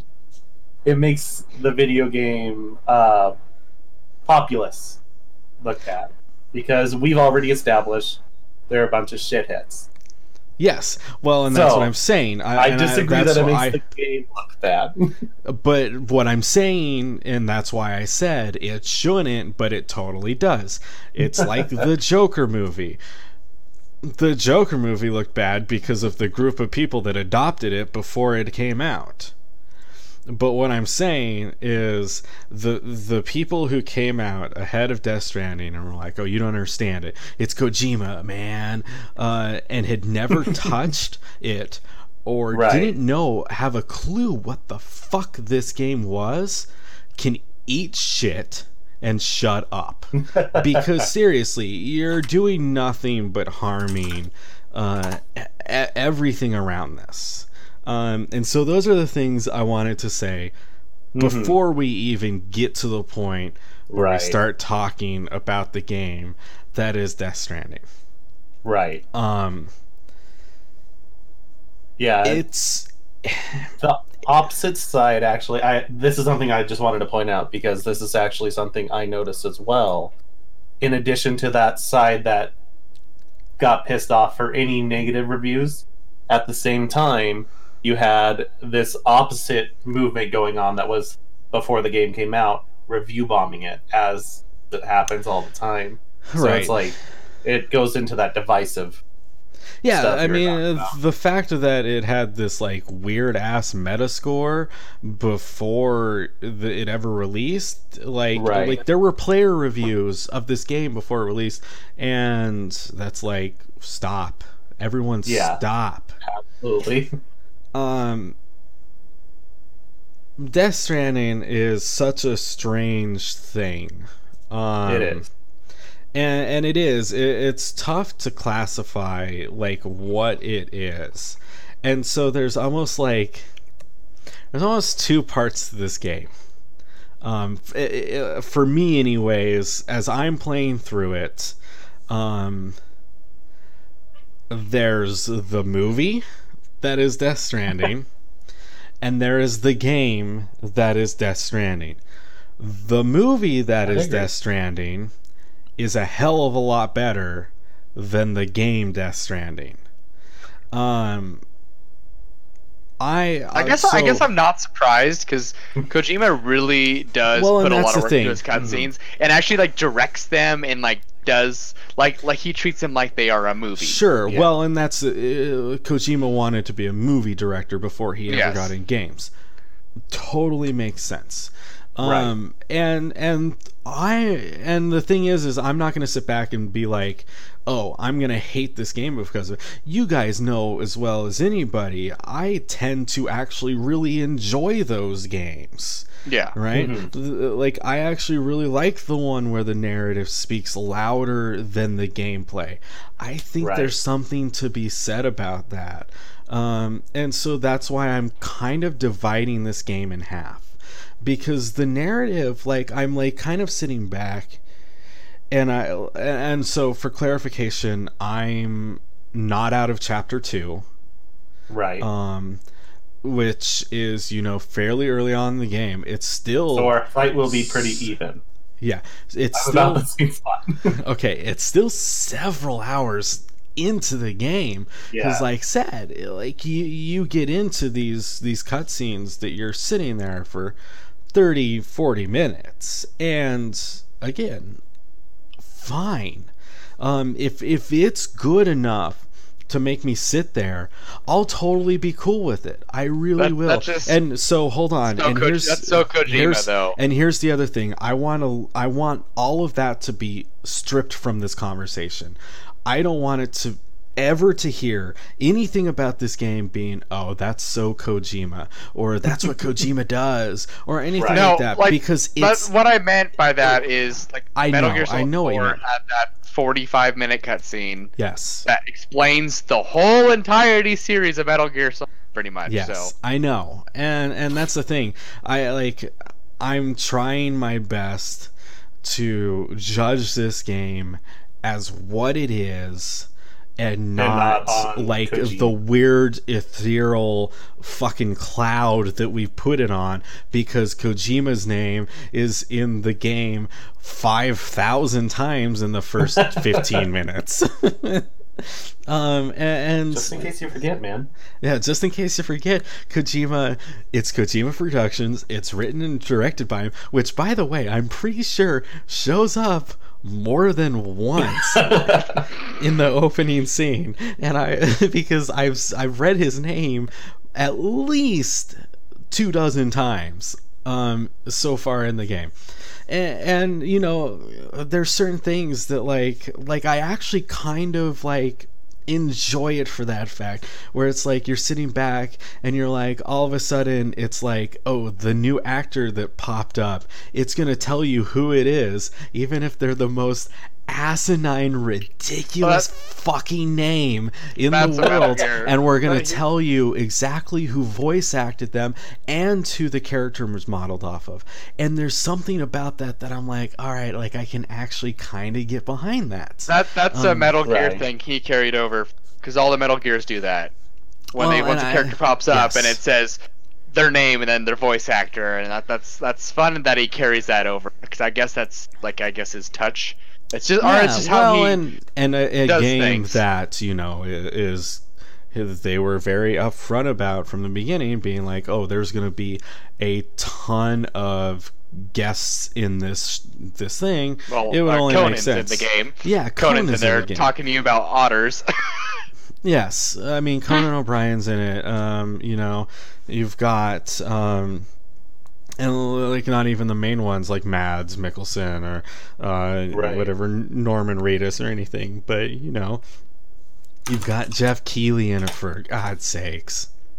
Right. I'm pulling up a list. That's right. Jeff Keighley is in that game. Don't pull up a list, because there's I almost want to know. Like I almost want to like experience. Be surprised. All right. Sounds good. Oh, it sounds like he's experiencing Death Stranding. So that's the thing, right? I think from like the movie standpoint, I can kind of get behind it. It's weird enough, Sure. Again, there's certain things. It's like, have you ever been hit in the face with a frying pan? Like a hot frying pan. So you're like, somebody's making breakfast, and instead of serving you the breakfast, they actually just fucking hit you in the face with the frying pan with the breakfast in it, and that's how you ingested and consumed that breakfast. Has that ever happened to you? It sounds like it's happened to you. I'll say that. It has, because I've played Death Stranding. Because that's what Death Stranding's story kind of feels like to me. It's like, it's almost too up its own fucking ass for its own good. And it's like, you know, there's weird, and then there's whatever this is, okay? And like I said, I can get behind most of it, but there's no subtlety to it in this game whatsoever. It's like, you know, okay, bodies explode and destroy fucking cities in this world. The rain makes you older.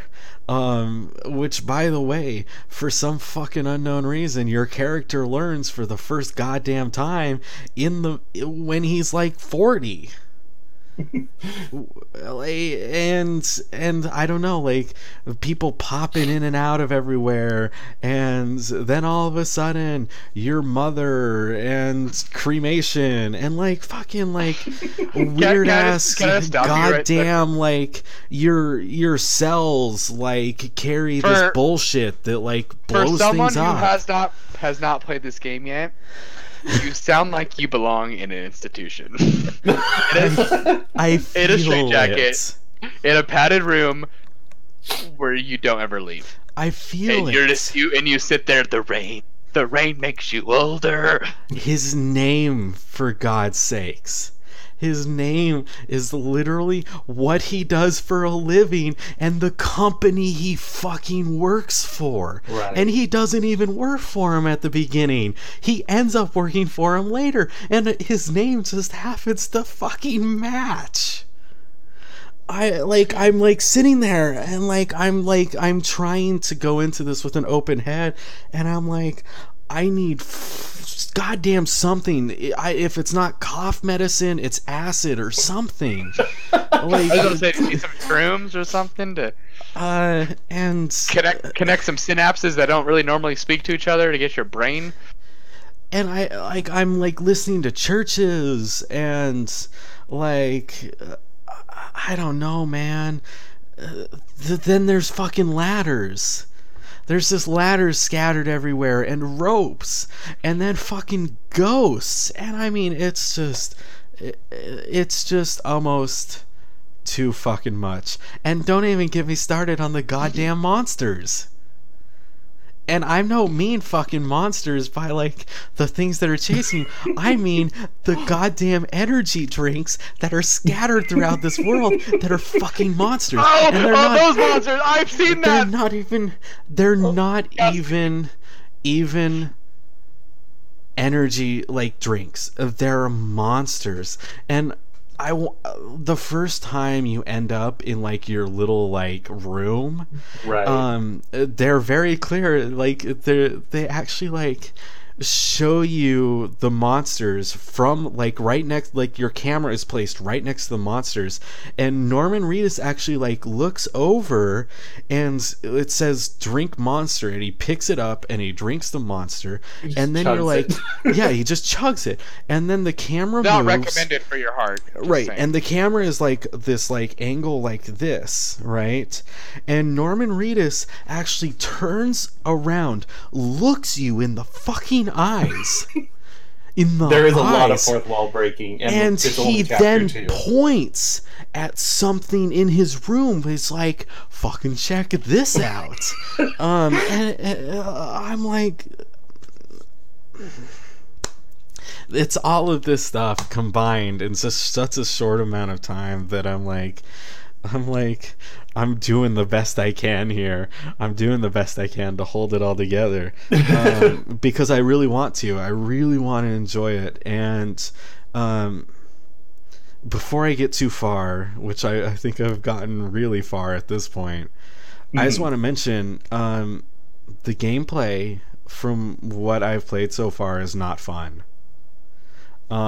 It's a lot of like juggling what's on your back, and like what you're delivering, and then it's weird shit like it's like, oh, you've got to keep your balance as you go over different terrain, and to keep balance you use the triggers. And so like if you start to fall to your right, you press the left trigger so you balance yourself left. And I asked Jason the other day, I was like, have you ever played QWOP? Because it feels like QWOP to me. Oh my gosh. And the thing is that's the bulk of the gameplay. Until you get like the vehicles, that's what you're doing. You're scanning terrain. You're trying to find the best way to deliver your cargo to an area or a location, and depending on the cargo, sometimes it's easy, sometimes it's not. Like if you're carrying a body, it's a hell. It's basically hell, because bodies move around a lot, so you have to work harder to maintain your control over your cargo and stuff like that. And I mean, you deliver a pizza in this game. 10 out of 10. I mean, Yeah. there's So is this like, it's like pizza delivery sim? yeah. No, it's Amazon. Amazon the game. Amazon the game. Okay. See, I saw that picture of the SpongeBob episode where SpongeBob and Squidward are carrying delivering Right. the pizza, and it says Death Stranding, and I just laughed my ass off. So I'm like, that's totally what this is. But I'm not gonna say this game sucks, because honestly, I don't know.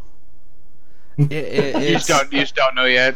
Yeah, I don't think I've ever played anything like it, but two, anything that I honestly don't know what to think about. Right. I tend to have, fairly strong opinions, and I think like I can usually develop like an argument on why I have those opinions on a game, and this has me for a complete and utter loss of words. And I don't know if I've ever had that before with a video game. That means this game is revolutionary and groundbreaking because it rendered Matt Crane silent. Well, I maybe, but like I think you're actually onto something. I don't think that this is going to change games as a whole. Like obviously the next Call of Duty is not going to be more like Death Stranding. You just walk around You're gonna be carrying babies. carry ladders everywhere. Yes, you're gonna have BBs and ladders, and yes. However, there's going to be more AAA games at this point that do stuff like this than we've had thus far. Right. And But I I'm all think for like doing like a full production with like cutscenes and stuff like that. well, 'cause- and that's what I'm saying. Like, yeah, like, if they're well done, if they're engaging, like what just pops in my head, like Horizon Zero Dawn or like games like that, where they actually spent a really good amount of time doing really good cutscenes, because that's like, I think with a game like Horizon Zero Dawn, that was the thing that was kind of lacking, is the cutscenes were just kind of like, whereas the gameplay was super fun. So Right. like this sounds like it could maybe bring that into other games where they really put a lot of work in, like actually act out these scenes, direct these scenes that are the cutscenes for 30-40 minutes. Like, yeah, if it's good story, if it's engaging, that's not a problem with me. Right. Oh, totally. And I will say, like everything that Matt has said so far, he doesn't know how to feel about it. It makes me fucking love this game, man. It is so bizarre. It is so weird. And I do have a bias. I am a big Kojima fan. I want to leave that alone and just say I love it for how weird it is, how bizarre it is. Like when Sam, when he sits there and like does that fourth wall break, he's sitting there looking forward and then he looks back at the camera, points at your suit across the room, and I just started laughing. I was like, what the fuck? This is amazing. Oh, yeah. Yeah, totally. And yeah, actually, go ahead. Keep going. Yeah, and the gameplay, I don't think it is revolutionary like Kojima said, although I am in Chapter 2. I think they expand it later on, and more things happen. But I think when it comes right down to it, it's I don't dislike it. I actually do enjoy it. I enjoy roaming around and finding these things, and even the falling over stuff, keeping your balance. I don't think it's so intrusive that it bugs me. If it was like every step you take, you fall over, then I might get a little pissed. But it seems like for the most part, you can organize things in a way where you don't fall over that often. I mean, I was walking around. I had a... Can you just like keep stacking shit on you until you're like a giant? I had a suitcase on my arm, a suitcase not in my hands, on my arm. Yes, on my I know he's like swinging both legs. Right. And there's like ladders off his back, and he's got like crates everywhere. And like, can you like just keep stacking on there and like keep your balance the whole time? Like, so you have like a giant, like a turtle, just like. I mean, yes, but also so they kind of accounted for things like that, right? So there's limits, right? You have a weight limit. When you hit that weight limit, Sam loses his stamina. You die. Stuff quicker. You're just walking. I was like, and then you explode. A city explodes because that's what happens in this universe. Right. And you come back. It just says inside from it. You come back after swallowing yourself.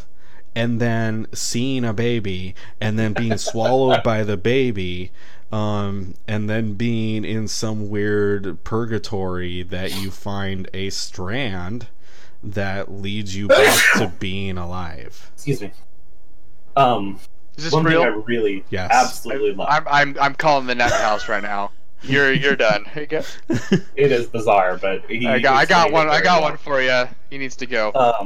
The one thing I really loved about the gameplay, because that stuff I can understand where it's monotonous, but when you first run into all the ghosts, or the BTs as they call them, and when you first run into that in your first experience with them, sneaking around trying to get by everything, that was tense. That was exciting. I really enjoyed that. Yeah, and like you have to sit there. You have a button to hold your breath. Because if you get near them and they hear you, they will come after you. And so you actually need to actively hold your breath, but you cannot sense where they are while you're holding your breath. So you actually need to be thinking about this stuff as you're going on. And I thought that was... So it's the old-fashioned Doom situation. Do you carry a flashlight or do you carry a pistol but can't see anything? Yeah. Classic. But I've been enjoying it a lot. I think the art direction is... very high quality. Oh, totally. The story, I'm sure it comes together a little later. That's Kojima's style. Like, Metal Gear Solid took 4 games to make sense. All right, I got a question for both of you. Jason, you're on PS4 Pro, right? Yes. Matt, you're just on standard PS4, right? How is the game play? It looks I'll let fine. you go first, Matt. Yeah, I mean, I haven't noticed anything that I'm like sitting back and thinking, oh, wow, this is terrible. As far as I'm concerned, it looks and it runs great. How was the frame rate? Oh gosh, what do I do? I mean, I haven't noticed where it's anything lower than what I'd expect out of just a PlayStation. Right. And mine, it's fucking beautiful, man. Like, I have it running in 4K, and the very beginning, like, you know that scene with all the... Shut up. Even though you're not talking. You know the very intro scene, Matt, where it just has that backdrop of the landscape. Yes. It just straight up looked like I was looking at a picture of like a real-life landscape. Out your window? Animated. Yeah. It's so beautifully rendered. That's nice. Yeah, I mean, 'cause no, that was kind of totally my agree. concern because I was worried of how it was gonna look on my standard PlayStation 4. I don't think I've been debating on doing that. Like maybe trying to find a used Pro or something for if I can maybe right around $200 or something. But they're not out there. They're still like $300 some even for the used ones. Right. Because I mean, being 1 year away for a brand new console release, I don't feel like I want to spend $200+, 250 plus to whatever for a console that I'm only going to play probably 2 games for. Right. This one and Last of Us Part 2, which we'll get into that later. So I'm like debating, like that makes me feel better about this if I get it for my PlayStation, if it's still going to play well. Because Yeah, I don't want to have like any problems. Okay, because I don't want to like have to like be like get the PlayStation 4 standard version and just not be good. Right. Yeah, and I was anticipating that this was going to kind of be the last game, and that it was really going to push my PlayStation. So I took my PS4 apart and sprayed everything out and cleaned it up and everything because I need to do that. Mine's probably pretty freaking dirty. So Right. Yeah. All right, well that makes me feel better. I think I might be picking this game. I don't know when I'm going to play it now. I'm going to have no time anymore. Yeah, Before we move on, It might be something I have to do after the holidays because I just from now till Christmas I won't have time to be doing a lot of playing. You're on that holiday bullshit now. Congrats. 6 days a week. So before we move on, though, I just want to pull this quote from one of the reviews just because it made me laugh so much. Oh, the Adam Sandler one? Oh, no. That Kojima is the Adam Sandler of... Not quite. You posted that one. You loved it. Okay, so... Let me be clear. This is just a quote from it. Let me be clear. Death Stranding is an irredeemable piece of garbage that should serve as a warning to publishers who give developers carte blanche to create art. I love that quote just because, like, he is so mad. Where was that from? Survivor. Survivor? It's, yeah. Yeah. I came across this quote and I love it. Is he trying to just be divisive so he can just get views on it? Probably. So, like the interesting thing, and I think like maybe I'll discover more about this game as we go. Like, I think what's been most fascinating is just seeing people kind of discover the world and see how many people hate it and how many people love it. Right. And there's almost no in between on it, and I honestly think like this is almost a game that like there just isn't. Either you really like it and you like the ideas in it, or you think it's the stupidest piece of crap that Sony's put out in the past decade. Yeah, definitely. It's just been really interesting. And I think. All right, go for it. Go ahead. I'll finish better. I think my favorite part of Death Stranding is watching and listening to people react to it. Yeah, because like said, it's unlike anything that I've ever experienced. All right, back to my previous question. I like how you raised your hand for that. Hello, over here. Back to my previous question. Do I now, or do I just wait till the summer for the PC version? That depends on you. Like, I know you're a Kojima guy. You love his stuff, so I know you're excited. But don't call me Kojima guy. I don't want to be in that group. You're a Kojima guy. I don't know. That's such a weird thing because if you want to kind of be surprised by the things in the world, I think you almost need to hop on it now because I think a lot of the big stuff that's gonna happen, it could happen. But then again, I fucking don't know the end of fucking Metal Gear Solid, and like. But you haven't followed that. Whereas Austin probably will follow Death Stranding. But that came out at the very height of me doing what we're doing now. Right. So if you truly try to avoid it, I think it's possible. Yeah, I mean, I'm that's what I'm debating on. If I just do that, I might just end up picking up the PS4. But I just won't have time to play it till like I know from it till another like month and a half from now, 2 months. So at that point, what's another few months of waiting for the PC version that'll probably play better than what my PlayStation will do. I hate to be that guy. I hate to be that guy now, but it's true. Like, yeah, the math are arranged. It's not true. It's just like, shut up. Granted, not all games that port over are better. Oh, I know. Look at Red Dead 2 right now. It's a big steaming pile of dog poo. Yeah, so, it's on fire. That's kind of what. So I think I'm gonna. I don't know. I don't know yet. That's okay. That's it. This game's like 800 hours long, so you've got time before both of us finish it. 800 hours? I know you're just probably hyperbole there, but 40 hours is generally a front to back run through. Yeah. I don't know, it seems like there's a good amount of side shit you can do. Stuff. Unless you have something but final. Can you press F to pay respects? No. Oh. Advanced Warfare. But you can. One for Advanced Warfare.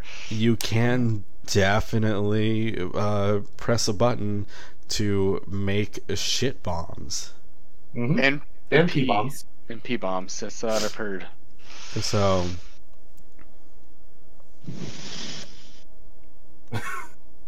Let's move on.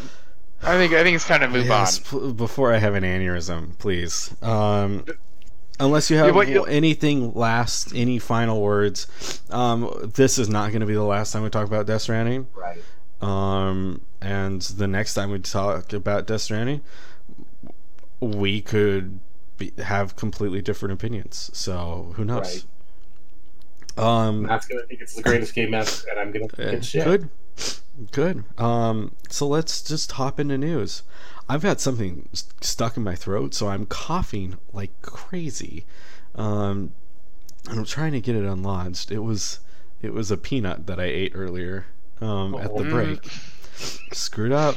Should never have eaten food. Yeah, we're just better off without it. Liquid diets only. There was some shit that happened.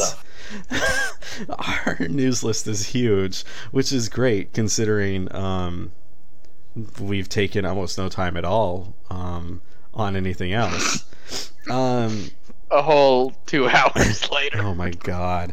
So there's no real rhyme or reason to how we're gonna talk about this, but let's start with most recently, Xbox had a big presentation, which, as of recording, was yesterday, which would have been, the 16th? Right. The 14th. Where are you? We're the 16th tomorrow. I'm in a different time zone. Yeah, yesterday, 16th. Because it changes the whole day for you? Okay. Yeah, the 14th of November. Yeah, Matt lives in the future. I'm like 48 hours ahead. Okay. The big things to come out of this was Xbox super doubling down on their Game Pass offerings and also their xCloud. They spent a ton of time talking about xCloud, games that were coming to it, and stuff like that, which I think is to be expected, but also with Google Stadia, doing its thing, it totally makes sense. Right. Apple Arcade is out now, so all of this shit is going on now. And Apple Arcade isn't a streaming thing, but it's still it's its own kind of thing. Mobile bullshit. In terms of things that I saw from Game Pass, all the Final Fantasies are coming to Xbox Game Pass. 7 through 15. Minus the 2 MMO. Yeah, so the good one, the good ones. I guess you don't get 6. Excuse me. 6 is not there, which is unfortunate because that's a pretty good one. That's the best one. none of the turn-based Final Fantasies. See, that's what bums me out. Tactics is so good. I want to play that again. But I'm pretty happy to be getting my Final Fantasy again, because I know everyone talks about 7 is their favorite, but 8 is my favorite, because that's the one I actually grew up playing. So, but yeah, I'm shocked by this announcement, but Yeah, who would have guessed? Huh? that surprised me for sure. Yeah. And speaking of Obsidian announced a new game called Grounded, which is it's a survival game. Yeah, it's a survival game from the creators of Honey, I Shrunk the Kids, and you are. Really, that joke didn't land on anyone. Cool. Hey, I smiled. But I didn't realize it was a joke. I thought you were being dead serious. No. I was like, oh wow, the guy who wrote that, maybe. What's the actor's name in that? Rick Moranis. Yes, Rick Moranis revives his like father role in Obsidian's Grounded. I would be totally okay with that. Yeah, 100%. Oh, I'm Let's up make it for happen. Anything with Rick Moranis in it. Let's be real. He's retired from Hollywood. I would be too. To raise his family. With sad story, but with the millions and millions of dollars that he probably made in movies. Do you think he'll be in the new Ghostbusters though? Because they're bringing back the originals. Bill Murray, Dan Aykroyd. I'm blanking on the black guy's name. It'll come to me. I totally have it, but okay. I never thought Grounded. Ghostbusters was that good. Anyways,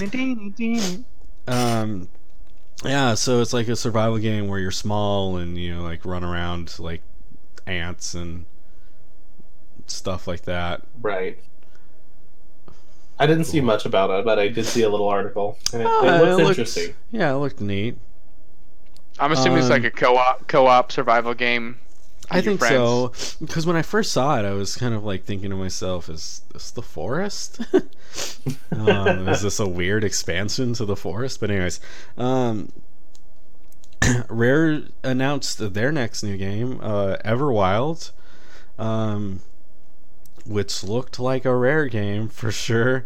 Looked a lot like Sea of Thieves with wildlife. But yeah, I mean, there wasn't much to say about it other than that it was announced and there's a trailer out there. Right. I know nothing else about this game other than those two things. And then for me, the big part of it was Don't Nod announced their next new IP, which is Tell Me Why, which is going to be a 3-episode game. I'm assuming very similar to Life is Strange. I think that's probably a safe assumption. Yeah, it's super exciting because I've been really thinking about like where does this team go from here. Now that they've kind of, the Life is Strange arc is done. Life is Strange 2 is probably completing soon. At least the last episode comes out relatively soon. And I'm sure they'll finish their story there. So like where do they kind of go from here? And it kind of seems like a mystery where you play as twins. And one of the twins is a transgender man, which is a part of the population you don't really hear about very often. I feel like you hear it male to female, fairly regularly, but like female to male is something you don't necessarily hear about a lot. Right. And it's kind of cool to see that expressed in a game. Yeah. See more representation. Yeah, which is always a good thing. And it seems like they're trying to do right by it. In a press release, they released they are working with an organization that kind of like works for advocacy of those things, and making sure that they do represent all of this correctly and don't fall flat on their Right. faces, Yeah. because let's be real, the writing in like Life is Strange is gonna be It can be a little awkward. like you're a bunch of grown men writing high school aged girls Right. dialogue. Sometimes that can be a little weird, but if you're working to make sure that you're representing all of these facets of your community correctly, there's totally a good way to do that. It's kind of like how Hellblade brought on experts in psychosis, Right. to make sure that they did that justice versus just using it as just a plot point. Right. I'm gonna cough real fast. Do it. Oh my god. I might be dying. Did you get the peanut? Nope. I don't know. All right. Are we ready? Mm-mm. Nope. Let's go lower. Last of Us 2 got delayed. I mean, I'm not entirely surprised. I guess I'm not really either. I was actually more Yeah. surprised that they gave a date out as early as February. I was expecting it to be like it's delayed to May 29th, 2020 now. I was Right. expecting it to be a June release because that's when the first one came out, June of the same year the PS4 came out. So it was like the Right. last little hurrah of the PS3. So I was kind of thinking they were going to follow the same lines, and it looks like they are now because it's going to release right at the end of May, right at the end of this cycle, right before the hype for the new consoles comes out. Like I said, it's going to be like Sony's last hurrah to be like, this is This is it. this is it. We're moving on after this. Yeah, this is the last game of the PS4. It's the last of us. It's the last of us. 2. But So we didn't talk about that last time. They did drop an actual trailer again with that release date of February originally. Was it February Right. 20th, I want to say? right, they had like their state of play, and like they And did oh this, boy! they did this huge announcement right before they delayed it, which I thought was Yes. kind of funny, but I'm so excited for this game. yeah, I mean, I'm ready for more Troy Baker. That was like the whole that goes in the very end. You think I was gonna let you do this on your own? You're like, yay! And he's so old now. His gray hairs. But also I'm ready for Ellie. Yeah. Yeah. A game Well, I'm that's 100% her. because you're gonna be probably playing obviously as Ellie. Right. Joel's gonna be the secondary character, unless they do like a swappy thing. I'm They curious might. to see how it's. I mean, You're You're as, not gonna thinking- not play as Joel. I mean, you it's played as Joel. Ellie in the first game. Right. Yeah. For several missions. And that's some of the best time in that game. Gosh, Yeah. when she was like in that village and that one. Oh, because they strip you of everything. They're like, Yeah. hey, you're this guy. You have like all of this combat stuff, and you've got all these weapons and things, but now you You're a have a kid. knife.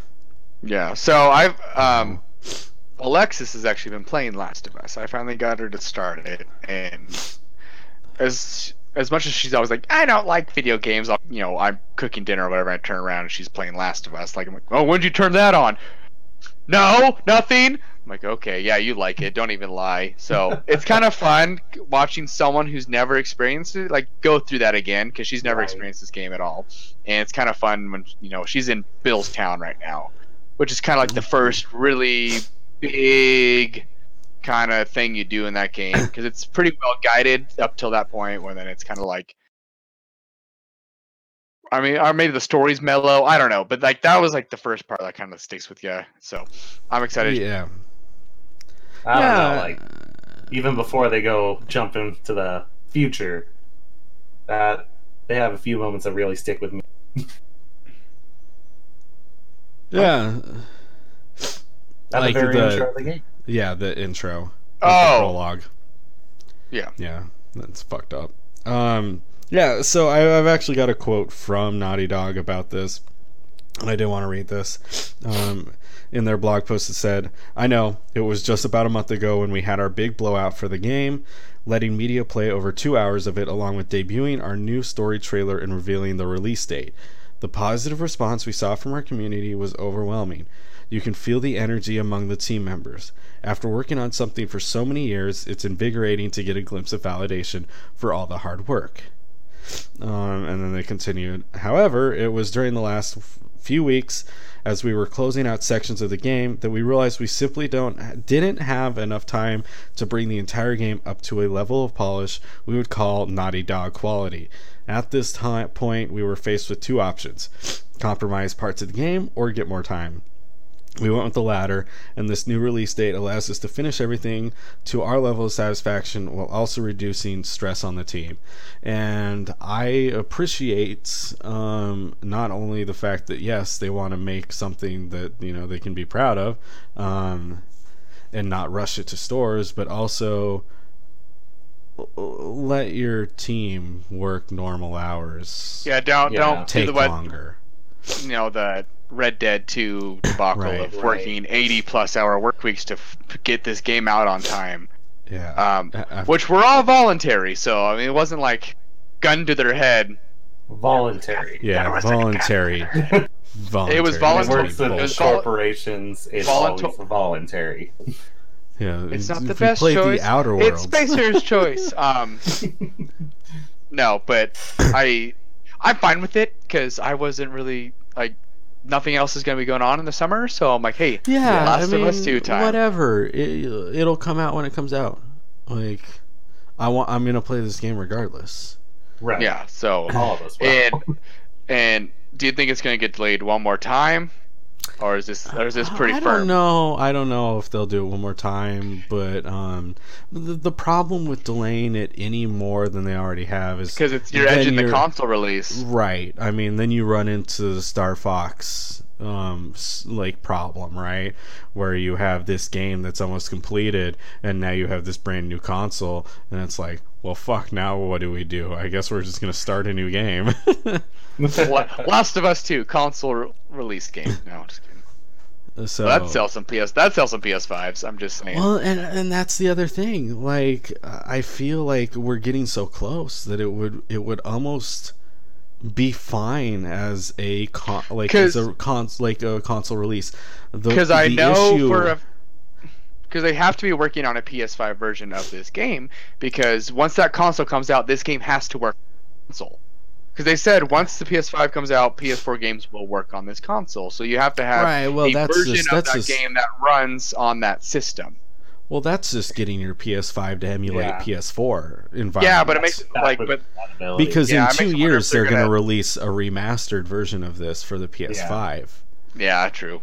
I don't think And this will have a launch version of it just because of Naughty Dog. I feel like they are going to be the type of group who's going to be, all right, we're going to release our finished product, and then when the PS5 comes out and we've got the technology, then we can go ahead and work on it and make sure that it's a polished product for Right, the and PS5. that doesn't mean that you won't be able to play this game on your PS5, because if it is like what they're saying, you will be able to, because it will just emulate the PS4 environment, and you will play it on the PS5. But I'm wondering if it would if there is like a version somehow that would make it play just nicer, look better, do the I don't know. Scale. I mean, it'll probably, have just like the curious. PS4 Pro stuff, so it'll probably be HDR and 4K and all that stuff, and maybe, a little higher frame rate and stuff like that. But Frame rates we've never seen before. Yeah, 60 whole frames per second. 60 whole. Yeah. We've never seen these before. I've never seen that. Yeah, so Yeah, I mean, take your time. Like said, it's almost like they have to get it out, though. They have to get it out early summer or spring. I believe they will. Naughty Dog has a really they have to. Good they will history. I know they have a good history of making like not being that studio. I guess I don't know. Their products are all been really high quality. Right. Like going back to like forever, Crash Bandicoot days, even. So I have all the faith in the world that they will get this out on May 29th, and it'll be perfect. Yeah. So, but speaking of games that came out that weren't perfect, so EA is moving back to Steam. So EA games you can now buy on Steam as of today when they released the new Star Wars game which has on been Steam. Which, by the way, did you guys remember a Star Wars game was coming out? Yeah, neither did I. So, I've fuck. been following the wrong thing. It was like a week ago. I was like sitting here and I was like, because Death Stranding had come out, and I'm like, I think that's it for the year, isn't it? And kind of like looked up like video games, and I saw, fuck, there's a Terminator game coming out. Oh my god, that's right. That Star Wars game.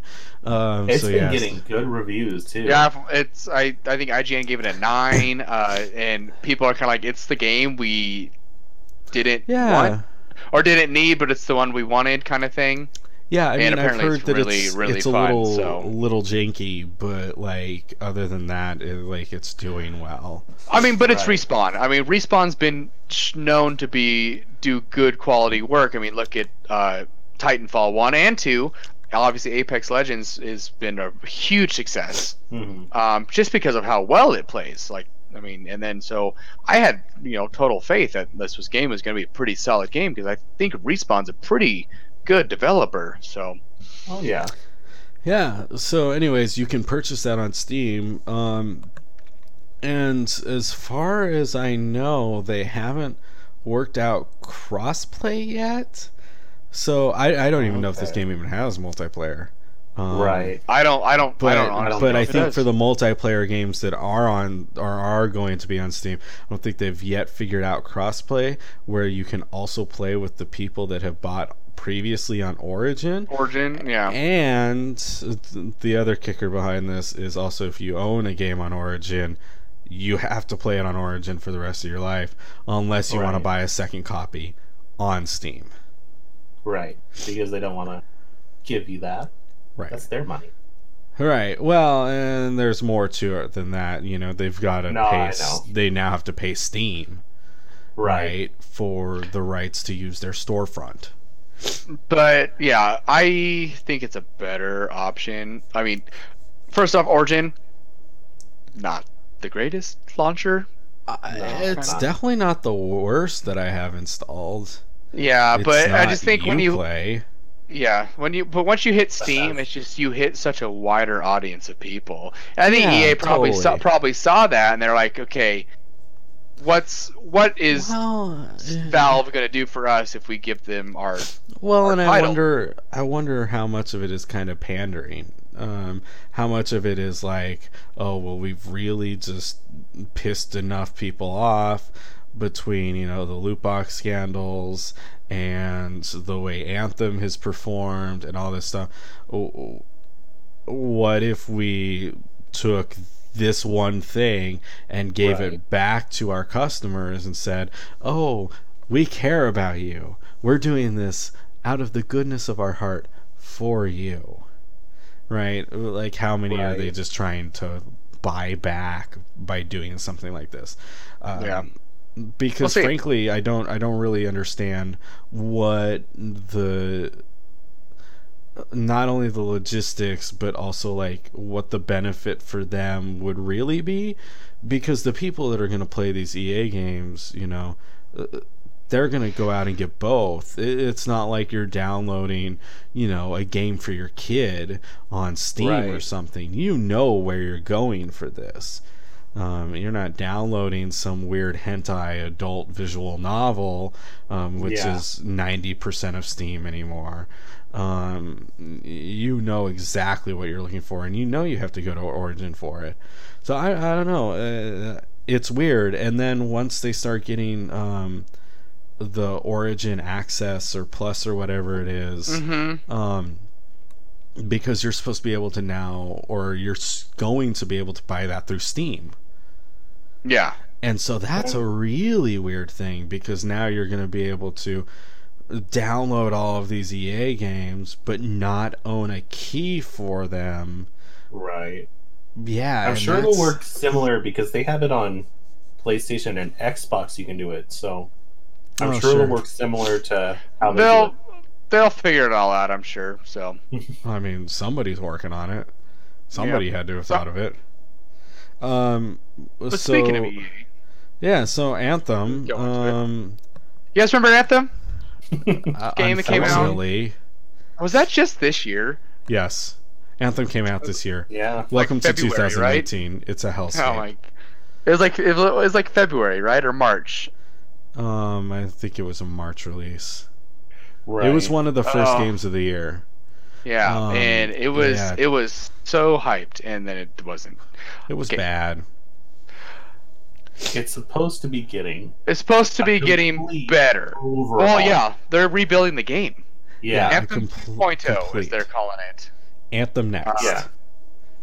Which is interesting. I saw because... it dubbed as 2.0, so which is right. I think it's called Anthem Next, though. Okay, because the one thing that really bugged me about the game is the gameplay was actually super fun. I think that's one thing they did really well, was like the flying with the mech suits. The combat was fun. I actually really enjoyed that part of the game. Like, thoroughly, really, really liked it. It's just everything else sucked. So if you can build off that one, obviously, hopefully, like that's like the feedback they've been getting is, yeah, the flying's awesome. You look cool. The armor like looks cool. Maybe a little more customization, but if you can build off that one core thing of these suits and kind of build a better universe around them. I think this game has its potential. It had potential, and it still has potential. I just think it's too little, too late. I think everyone's just written off Anthem. Right. And it's over. I mean, it's almost a year, and the game's practically dead. So, I mean, they're well as hell. Look at For Honor. I mean, Ubisoft is still updating For Honor, and For Honor died like 2 weeks into its life cycle. Yeah, but they were more on. For Honor, For Honor though, like in Ubisoft, that they're more quicker with the updates. The problem is with Anthem, it just sat dormant for months with nothing, no changes, nothing. And I think that's what killed it. So I appreciate this next idea, like I really do, because I own the game. I really wanted to like it a lot. Right. And so maybe with this happens, I'm assuming it's going to update our games. Because all three of us own the game, so I'm assuming it's going to update what we have, and we don't have to like pay anything for it, because that'd be kind of a crock of shit. Well, what I find interesting about it is like the fact that they're doubling down on it. They're not making a new game. They're not saying like because EA, we've all said that they're all about money, and I know it's not just EA. They have a different publisher, all that stuff. But when it comes down to it, the fact that they have enough faith in it that they're just like, all right, let's go ahead and completely overhaul it. Yeah, because they can't make an Anthem 2, because it would never work. Oh no, I'm saying a different game. It's like get rid of the Anthem name, because I actually think it is kind of a smart idea if they overhaul the game and actually literally prove to the people, kitten, that they listened, they fixed it, and that it's good. Because BioWare's kind of been on thin ice. Like obviously, like Matt and I kind of talked about this a while ago, is if you play Mass Effect Andromeda now, it is 100% a completely different game than it did when it released. And it's probably a pretty good game now, because they kind of slowly, quietly fixed all the problems they had. Because I think once again, it was a game that came out before it should have. And Anthem's the same thing. It came out way too soon. So, and when you look at that, like what BioWare did with Mass Effect Andromeda, you can see how they can do that with Anthem, maybe fix and revive the game. So yeah, I mean, I'm not sure that there's anything they can do to Anthem that'll make me come back. I mean, maybe just out of curiosity, but I don't know. Yeah. But speaking of EA news, annoyed when I just want those there. I saw this really fast, but it sounds like there's gonna be some news about the next Dragon Age coming out really, really soon. So there's some whispers. I saw this literally today, like an hour before we started recording this. So, which I am super excited about, because Dragon Age is great, and as long as BioWare doesn't fuck that one up, we're okay. And for the audio listeners of the podcast, Austin's random kitty outburst was because Jason is now holding a cat. Yeah, she was sitting there by my feet, so I had to. I forget we actually do just an audio thing, because I'm like waving over my arm. Right. I'm like this, oh, no, and no one's going to get that. I'm like, what's wrong with this guy? A lot, but... So speaking about games that I'm never going to play again, Fallout 76 is even more of a shit show than it was the last time we talked about Fallout 76. I think about all of the things they should have added to Fallout 76 to make it better, or things that like could have like helped it, and a subscription model is not one of those things.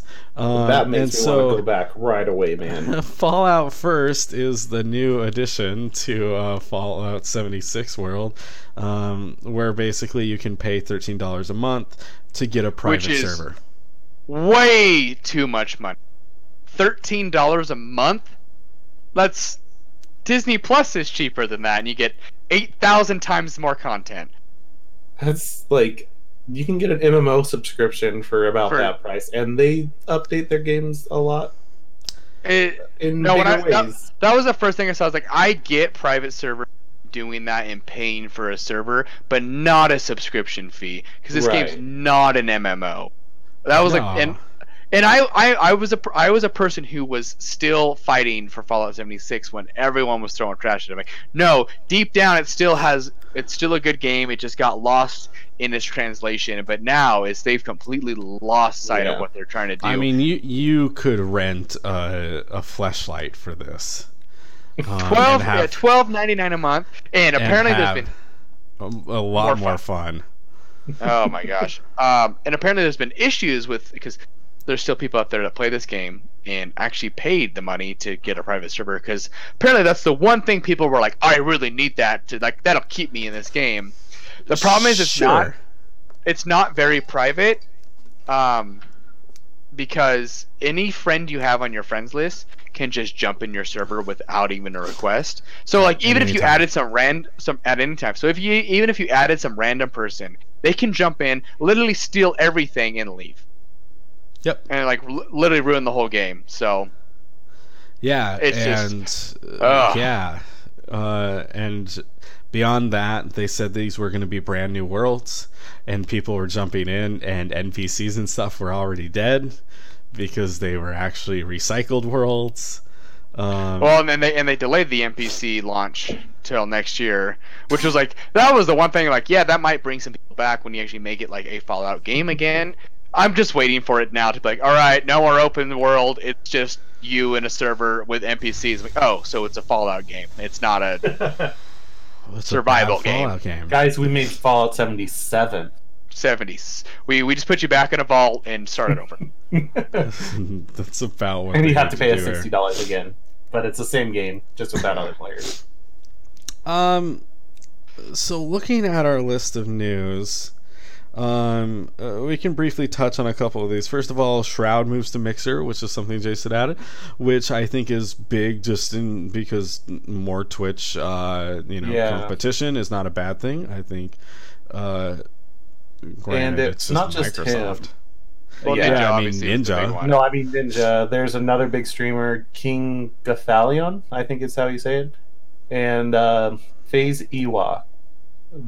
More people that are pretty big on there is they're jumping to Mixer. So, and it was so funny. So I was watching the Microsoft stream yesterday on Mixer.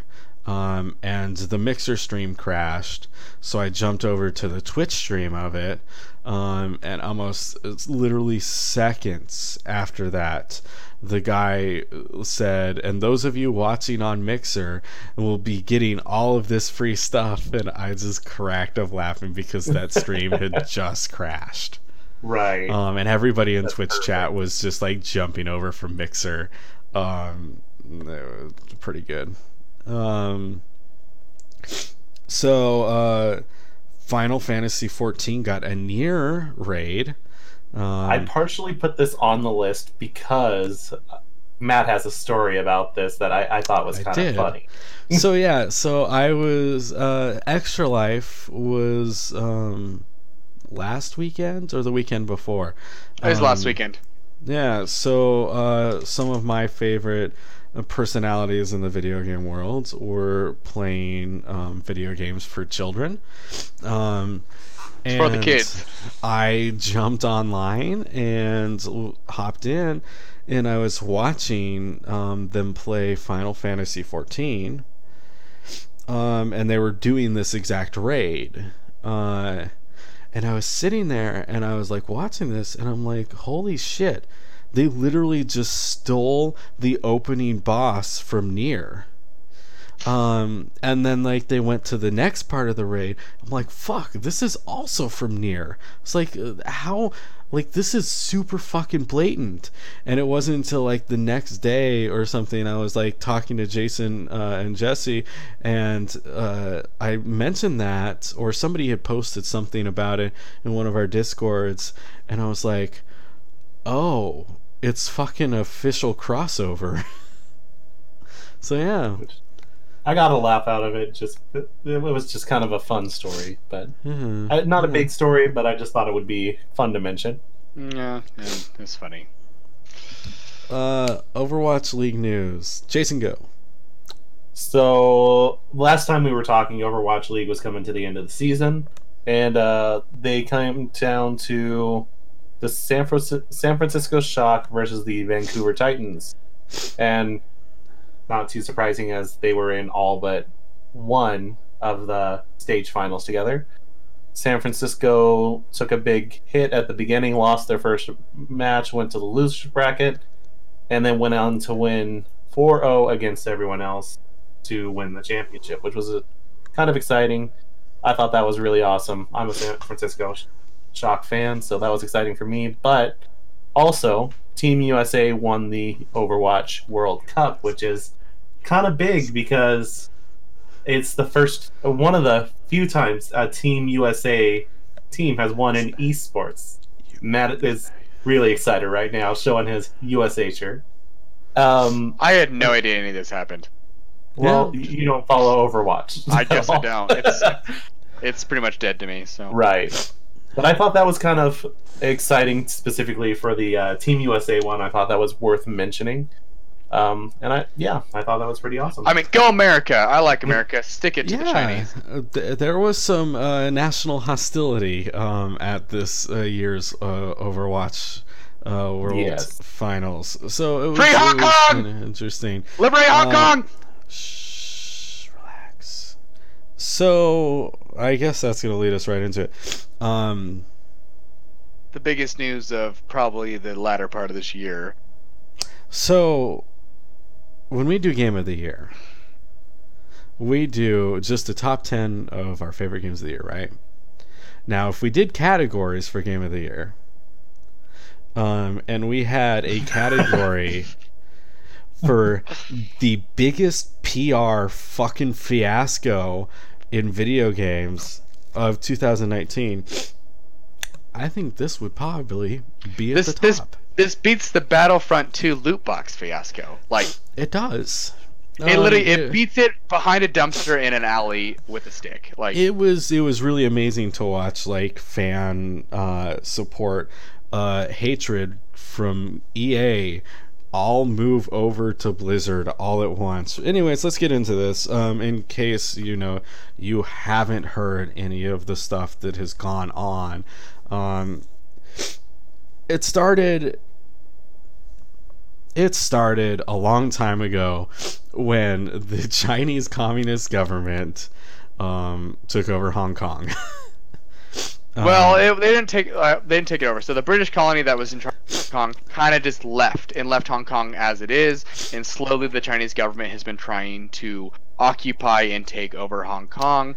And lately, that's just the flame behind that occupation is really taking hold, and the people of Hong Kong are fighting back because they want their freedom. They don't want to be living under a communist regime. They like capitalism, and it's sparked a huge like world thing where millions of people are actually in streets protesting for their freedom, and it's affected a ton of stuff in America, which is it's mind-boggling how much, like, on both sides it's just been crazy. So yeah, it's I mean, we're not going to get into world politics very much here, but you know, it's been too late. We're here. Yeah, no, just kidding. It's been a long time coming, and it's also been it's been a big thing going on, and you know, they're fighting for a democracy, but also be like against like police brutality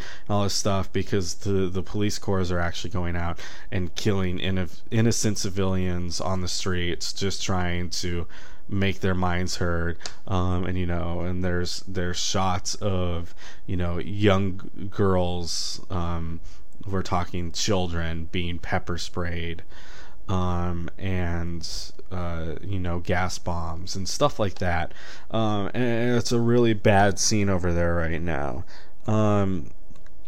So there was a Blizzard Hearthstone tournament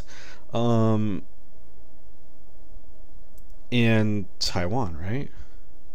Yeah, I thought I had this down, but I believe so. And a competitor by the name of let's just call him Mr. Chung. It's like Blitzchung, right? Yeah, Blitzchung, I believe was his gamer tag. He basically expressed support for the pro-democracy effort by saying "Liberate Hong Kong, revolution of our times," which has kind of been a rallying call for them. Well, he said this on a live stream at the end of this Hearthstone tournament. So Blizzard came around. They stated that Chung had violated competition rules by offending, quotes, by the way, a portion or group of the public. They responded by banning this competitor for a year from all professional Hearthstone, and stripping him of the $10,000 that he won during the competition. And then followed up by banning the hosts of the live stream by saying that they were unable to basically control what was going on during the live stream. So, gamers did what they do best, and they fucking got pissed. And they went to social media, they went to Reddit, blah blah blah,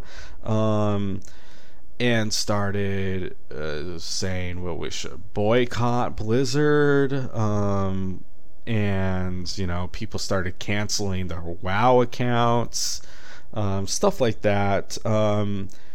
There was an employee walkout, and some other things kind of similar to that. Mitsubishi Taiwan pulled their sponsor partnership from Blizzard. They were partnering these Hearthstone tournaments. So ultimately, after some time had passed, Blizzard reduced Mr. Chung's sentence to 6 months and decided to give him all of his winnings back. And this was all leading up to BlizzCon. And so basically, at the very start of BlizzCon, they walked out on stage, and it was a really weird moment. Came out on stage and addressed it head on to the crowd, about what was going on. There were protests outside of BlizzCon at the time of this happening, and all this stuff, but they came onto the stage and offered this apology for the whole controversy. and didn't do shit about it. Yeah, it was like just a Didn't come half-assed. out. Yeah, it was such a half-assed, like, basically he came out and was like, we know that this happened. We believe that we may have rushed the decision. We believe in a community of gamers. By the way, he's wearing a pin that's Blizzard, that's in rainbow colors. And we want to make sure that we're all inclusive, that everywhere across the globe you can come together to play video games. Fucking Diablo 4, motherfuckers. Trailer. Yeah, it's like that's like it was the most like biggest slap in the face to like Blitzchung and all the people that are risking their lives to fight for their freedom in Hong Kong. It's just completely crazy that they just like, and they didn't admit that they were wrong. That's the thing I think makes me the most angry. They're like, we're just sorry for how it happened, for how this was handled. We don't apologize for that we did it. That's kind of what really I think really like pissed me off about this whole thing. And it's like, you are not showing support one way or other for like people who are risking their lives to be free to consume your product versus like any like being living under a regime where everything is limited and controlled that they can get.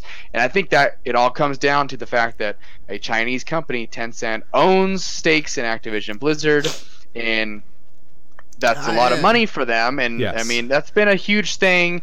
It's not even just this. I mean, there's the whole NBA debacle where the general manager of the Rockets tweets out his support for them, and then and he's the enemy number one, and everyone had a I mean, you have like the Chinese government calling the NBA to fire him and things like that. Then you get LeBron James out there because he's the expert in foreign policy apparently, doing this, and it's all a joke because China banned Twitter. People in China and don't even know he tweeted this thing. So it just blows my mind of how much control that a foreign government has in our like our sports, our gaming. It's our economy. It's just in like I just can't. It's just so I don't know. I don't want to be like political or angry or whatever on and on about this, but I just am mad about how this whole situation was handled. I mean, you've got to look at the fact that China is one of the major leaders in the world economy, regardless of where you are. But like, a lot of that is due in part to Hong Kong, who they're trying to take over. So but even that's the thing. Even like the American government, we owe tons of money to the Chinese government. They are a huge player in so many things, but then you also look at their culture, right? Their culture, from Activision Blizzard's standpoint, if they piss off the Chinese government and they get banned there, that's a huge hit to them. And so there has to be this kind of balance, like, where do I play this but also not destroy our company? Unfortunately, they just played it wrong. Very wrong. Yeah, and I think it's just the thing that it's just like, how does a foreign body like China have so much control over what American companies do? And not even like, I get the business, I get like having access to like product in other countries and stuff, but you can't let their influence you, is what I'm trying to say.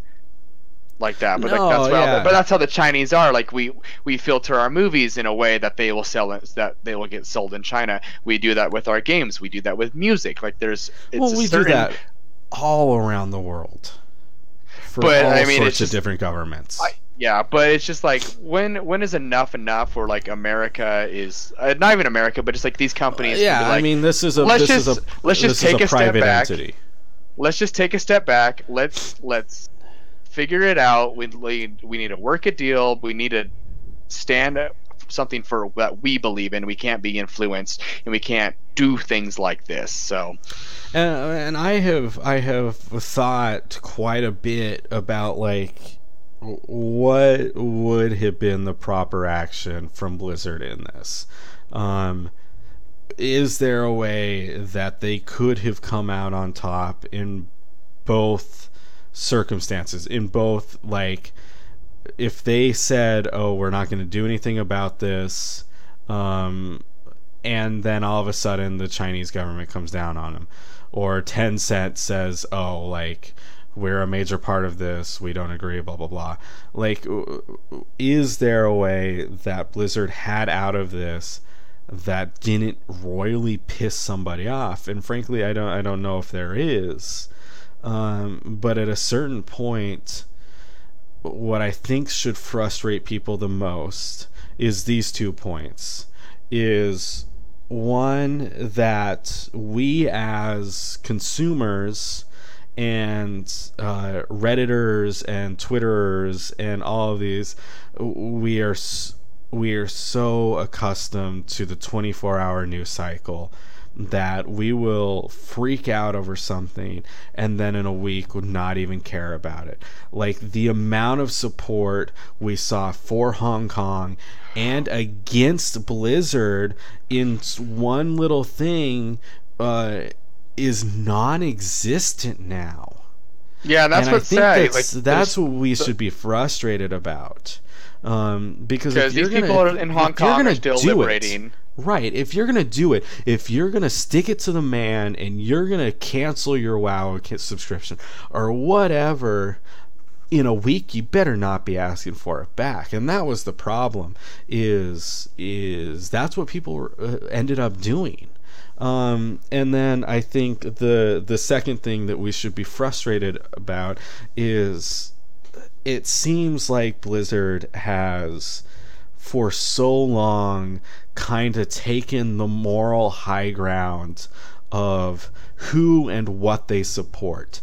They're all about human rights, like LGBT rights, and look at Overwatch.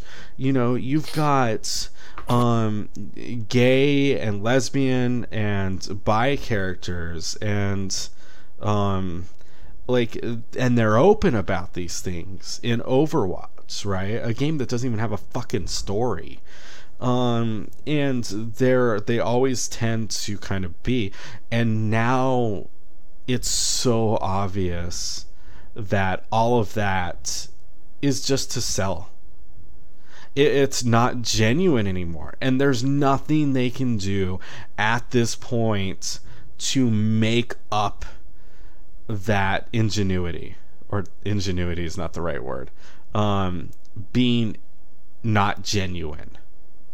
There's literally nothing they can do at this point because they've gone too far down the money hole of, oh, we have to watch out for our self-interest, and I think that's what's frustrating about this, because as long as it's convenient for them and it's selling, they're going to be all for it.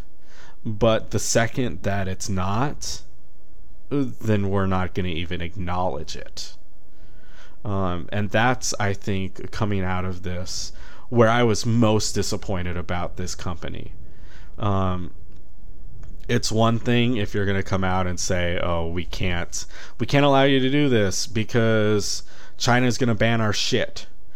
But to hide behind it, and then when questioned on it, to continue to double down on that decision, I think that's where it gets frustrating, personally. Yeah, and now all any excitement coming out with, I'm just kind of that's why I was upset. Like the Call of Duty thing, that upset me. Like, even though that was Activision, that's Activision side, it wasn't Blizzard itself, but it's like they're a joint company now. And I'm just I don't know, I'm just mad. Yeah, and again, I think as with most controversies, there's a way to go about consuming a product from them and not agreeing with something they've done, right? So I don't think that if we go out and buy Diablo 4 or Overwatch 2 or anything like that, that we are supporting the anti-democracy Hong Kong movement, right? Or we're supporting police brutality or anything like that. I don't think that that's true either, which is totally what some people are going to try to frame this as well. There's a middle ground there where you can be a part of a community and continue consuming that community stuff, while at the same time being upset at some of the things that the community has stood up for.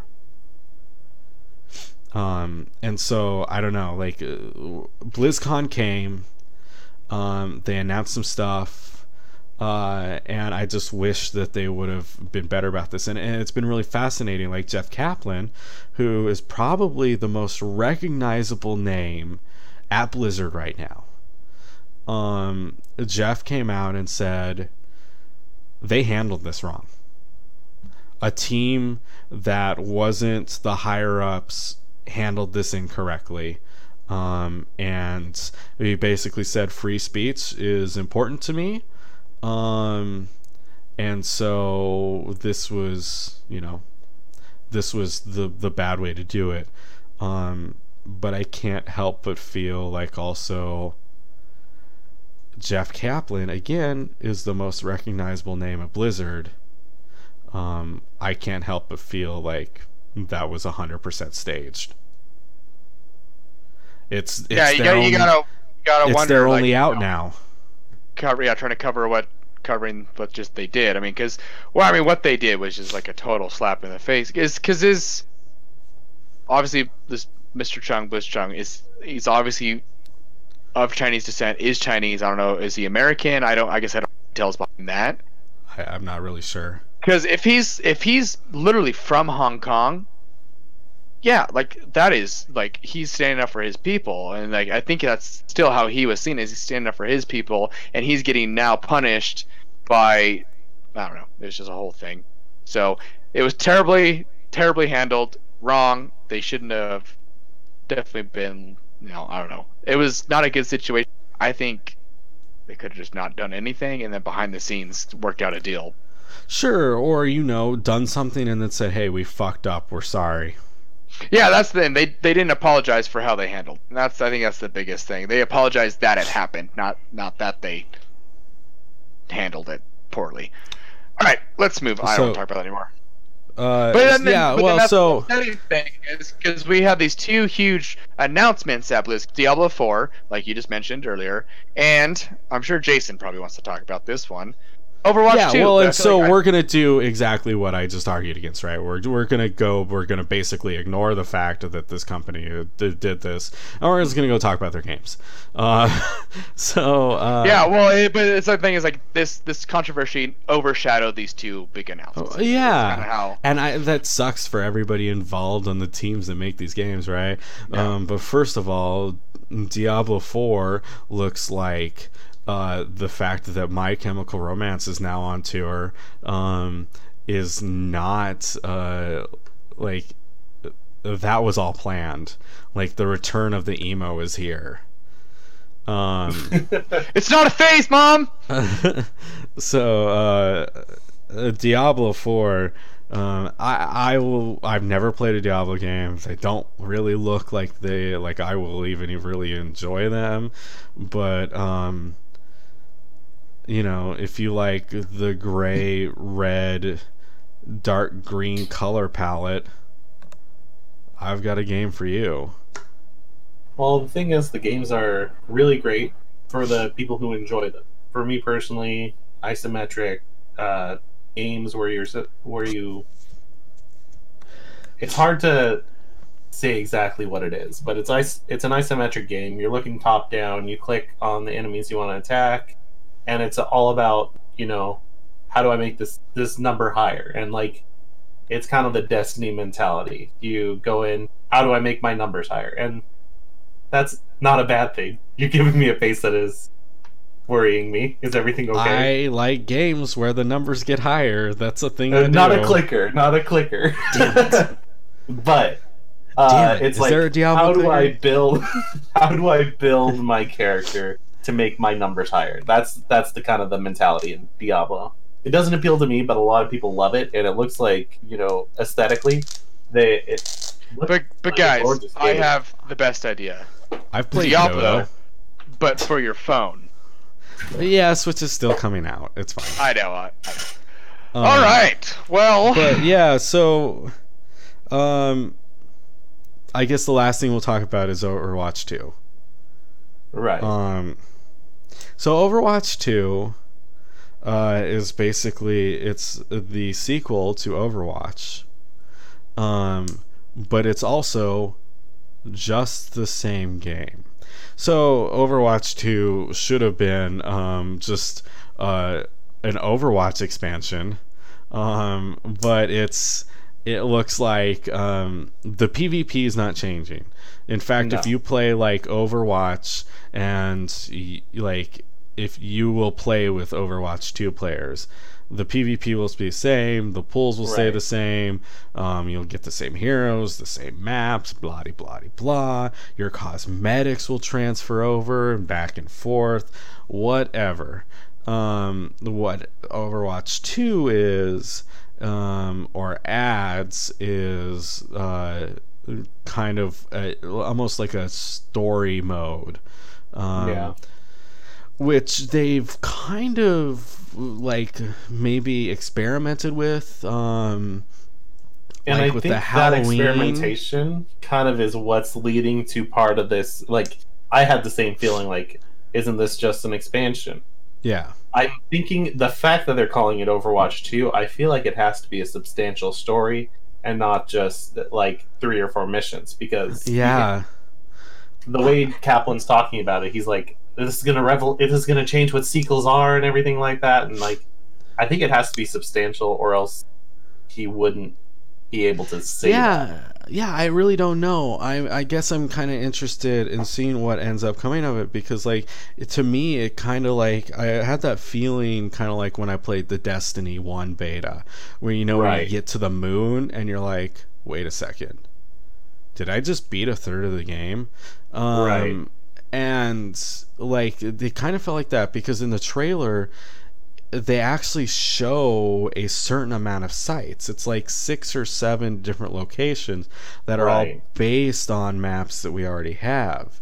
And so I like saw that, I was like, are they just going to kind of be missions based around in those areas? Does that mean that's all there's going to be? And Granted, it also at this point, it always shocks me whenever I hear how many maps are in Overwatch now. It's like, totally 15, 16, maybe more, Totally. But I don't know, I just have to kind of wonder about it, especially because they're leaning on the fact that it's highly replayable. Right. The story, they didn't mention it for that. They had a separate mode which they haven't delved into really much at all, other than mentioning it, and that's where they were talking about the highly replayable stuff. Yeah, I think it's kind of a horde mode style thing. Like I said, like they've done things like this in the past, like the Halloween event, for example, or there was that one, the Archives event. Yeah, like there was the one where you were like the 4 people and you kind of did a little mission. Right. That was the Archive event. Yeah. Yeah. So I don't know. One thing that kind of gave me a little more hope is because I was a little nervous when it came out. I was like, are you really just releasing this and having it almost nothing? But I watched a little bit. When they announced it, they had some streamers. One of the guys I follow, Siegel, another one, Fran. Those two, I watched them for a little while, and they were playing through it, and it seemed like it has the Blizzard polish of the past. It seems like it's something that's actually legitimate. They're talking about it, and they're like, yeah, I'm really enjoying this. This is a lot of fun. So I question, like, it can't be just I'm sure it has the One-off. polish. I'm sure there's stuff in there. But I know what you mean. I think calling it Overwatch 2, saying it's the sequel, blah de blah de blah, I think like that's a weird, unless they really announce something that blows it out of the water. I don't know. Yeah. It feels more like an expansion, and that they should be kind of more outright about that. Just because, again, for those like us, it doesn't matter. Like, we know, but it's the other consumers, the ones who don't talk about video games all the time. Right. It's them that you kind of have to think like, yo, what are they going? Grandma is going to be standing in the aisle and she's not going to know what the fuck she's buying. Right. And it's something I'm wondering about. I mean, the fact that they're leaving the entire PvP system in makes me think that part, it can't be the main selling point. I mean, sure. Otherwise you just There's stay gotta on be Overwatch. Something. Yeah. No, I mean, I totally agree. There's got to be something. That they haven't shown it yet. Yeah. I don't think they've proven they're pretty stupid, but I don't think from creating games, I don't think they would say, yeah, this is a sequel, and then... But yeah, like, it's the developers that are doing this, and they're not the ones that are out there, supporting. Yeah, like, so I'd imagine it's going to be substantial. It would have to be, because people would lose their minds if it's like, here's your 6 missions that'll take you 4 hours to beat. People would be irate, and they would just not... Well, first off, they wouldn't buy the game. It's like, well, what's the point? I'm just going to keep playing Overwatch. So now, what if you could play those 6 missions with different characters, and so all of a sudden your 4 hours, if you want to do it with all of your different characters, what if that turns into 50 or 60? Well, and maybe that's what it is. Like, how I see it being is, it's a campaign where you bounce from character to character doing different things, and I can see that being really fun. It's just got to be smart. It's got to be long enough, and obviously the replayability. So maybe Matt's onto something. Maybe you pick a character, do the campaign, do it with another character, and it's a slightly different, and then slightly different, different. The story seems to actually follow something, because like at the end of the mission I was watching, like they were going through, they did their whole thing at wherever they are, and then at the very end, everyone's in the helicopter to get ready to go. Lucio he doesn't quite make it in, so they're taking off without him. So like, I feel like to add that sort of conflict into one mission, you can't just resolve it in the next mission. It's going to have a whole story arc behind it. I feel like it's going to be more substantial, but the way they announced it just makes you sit there like, is it, or what's going on? It was really weird. Overwatch 2, the Overwatching. They're gonna have to knock it out of the park. That and Diablo 4 and everything that comes out from Blizzard in the next year is gonna have to be perfect, because people, like you said, like with the 24-hour news cycle, whatever, people blah blah blah, but they still remember, because they're like, oh, I hate Blizzard. Oh yeah, because they did this thing.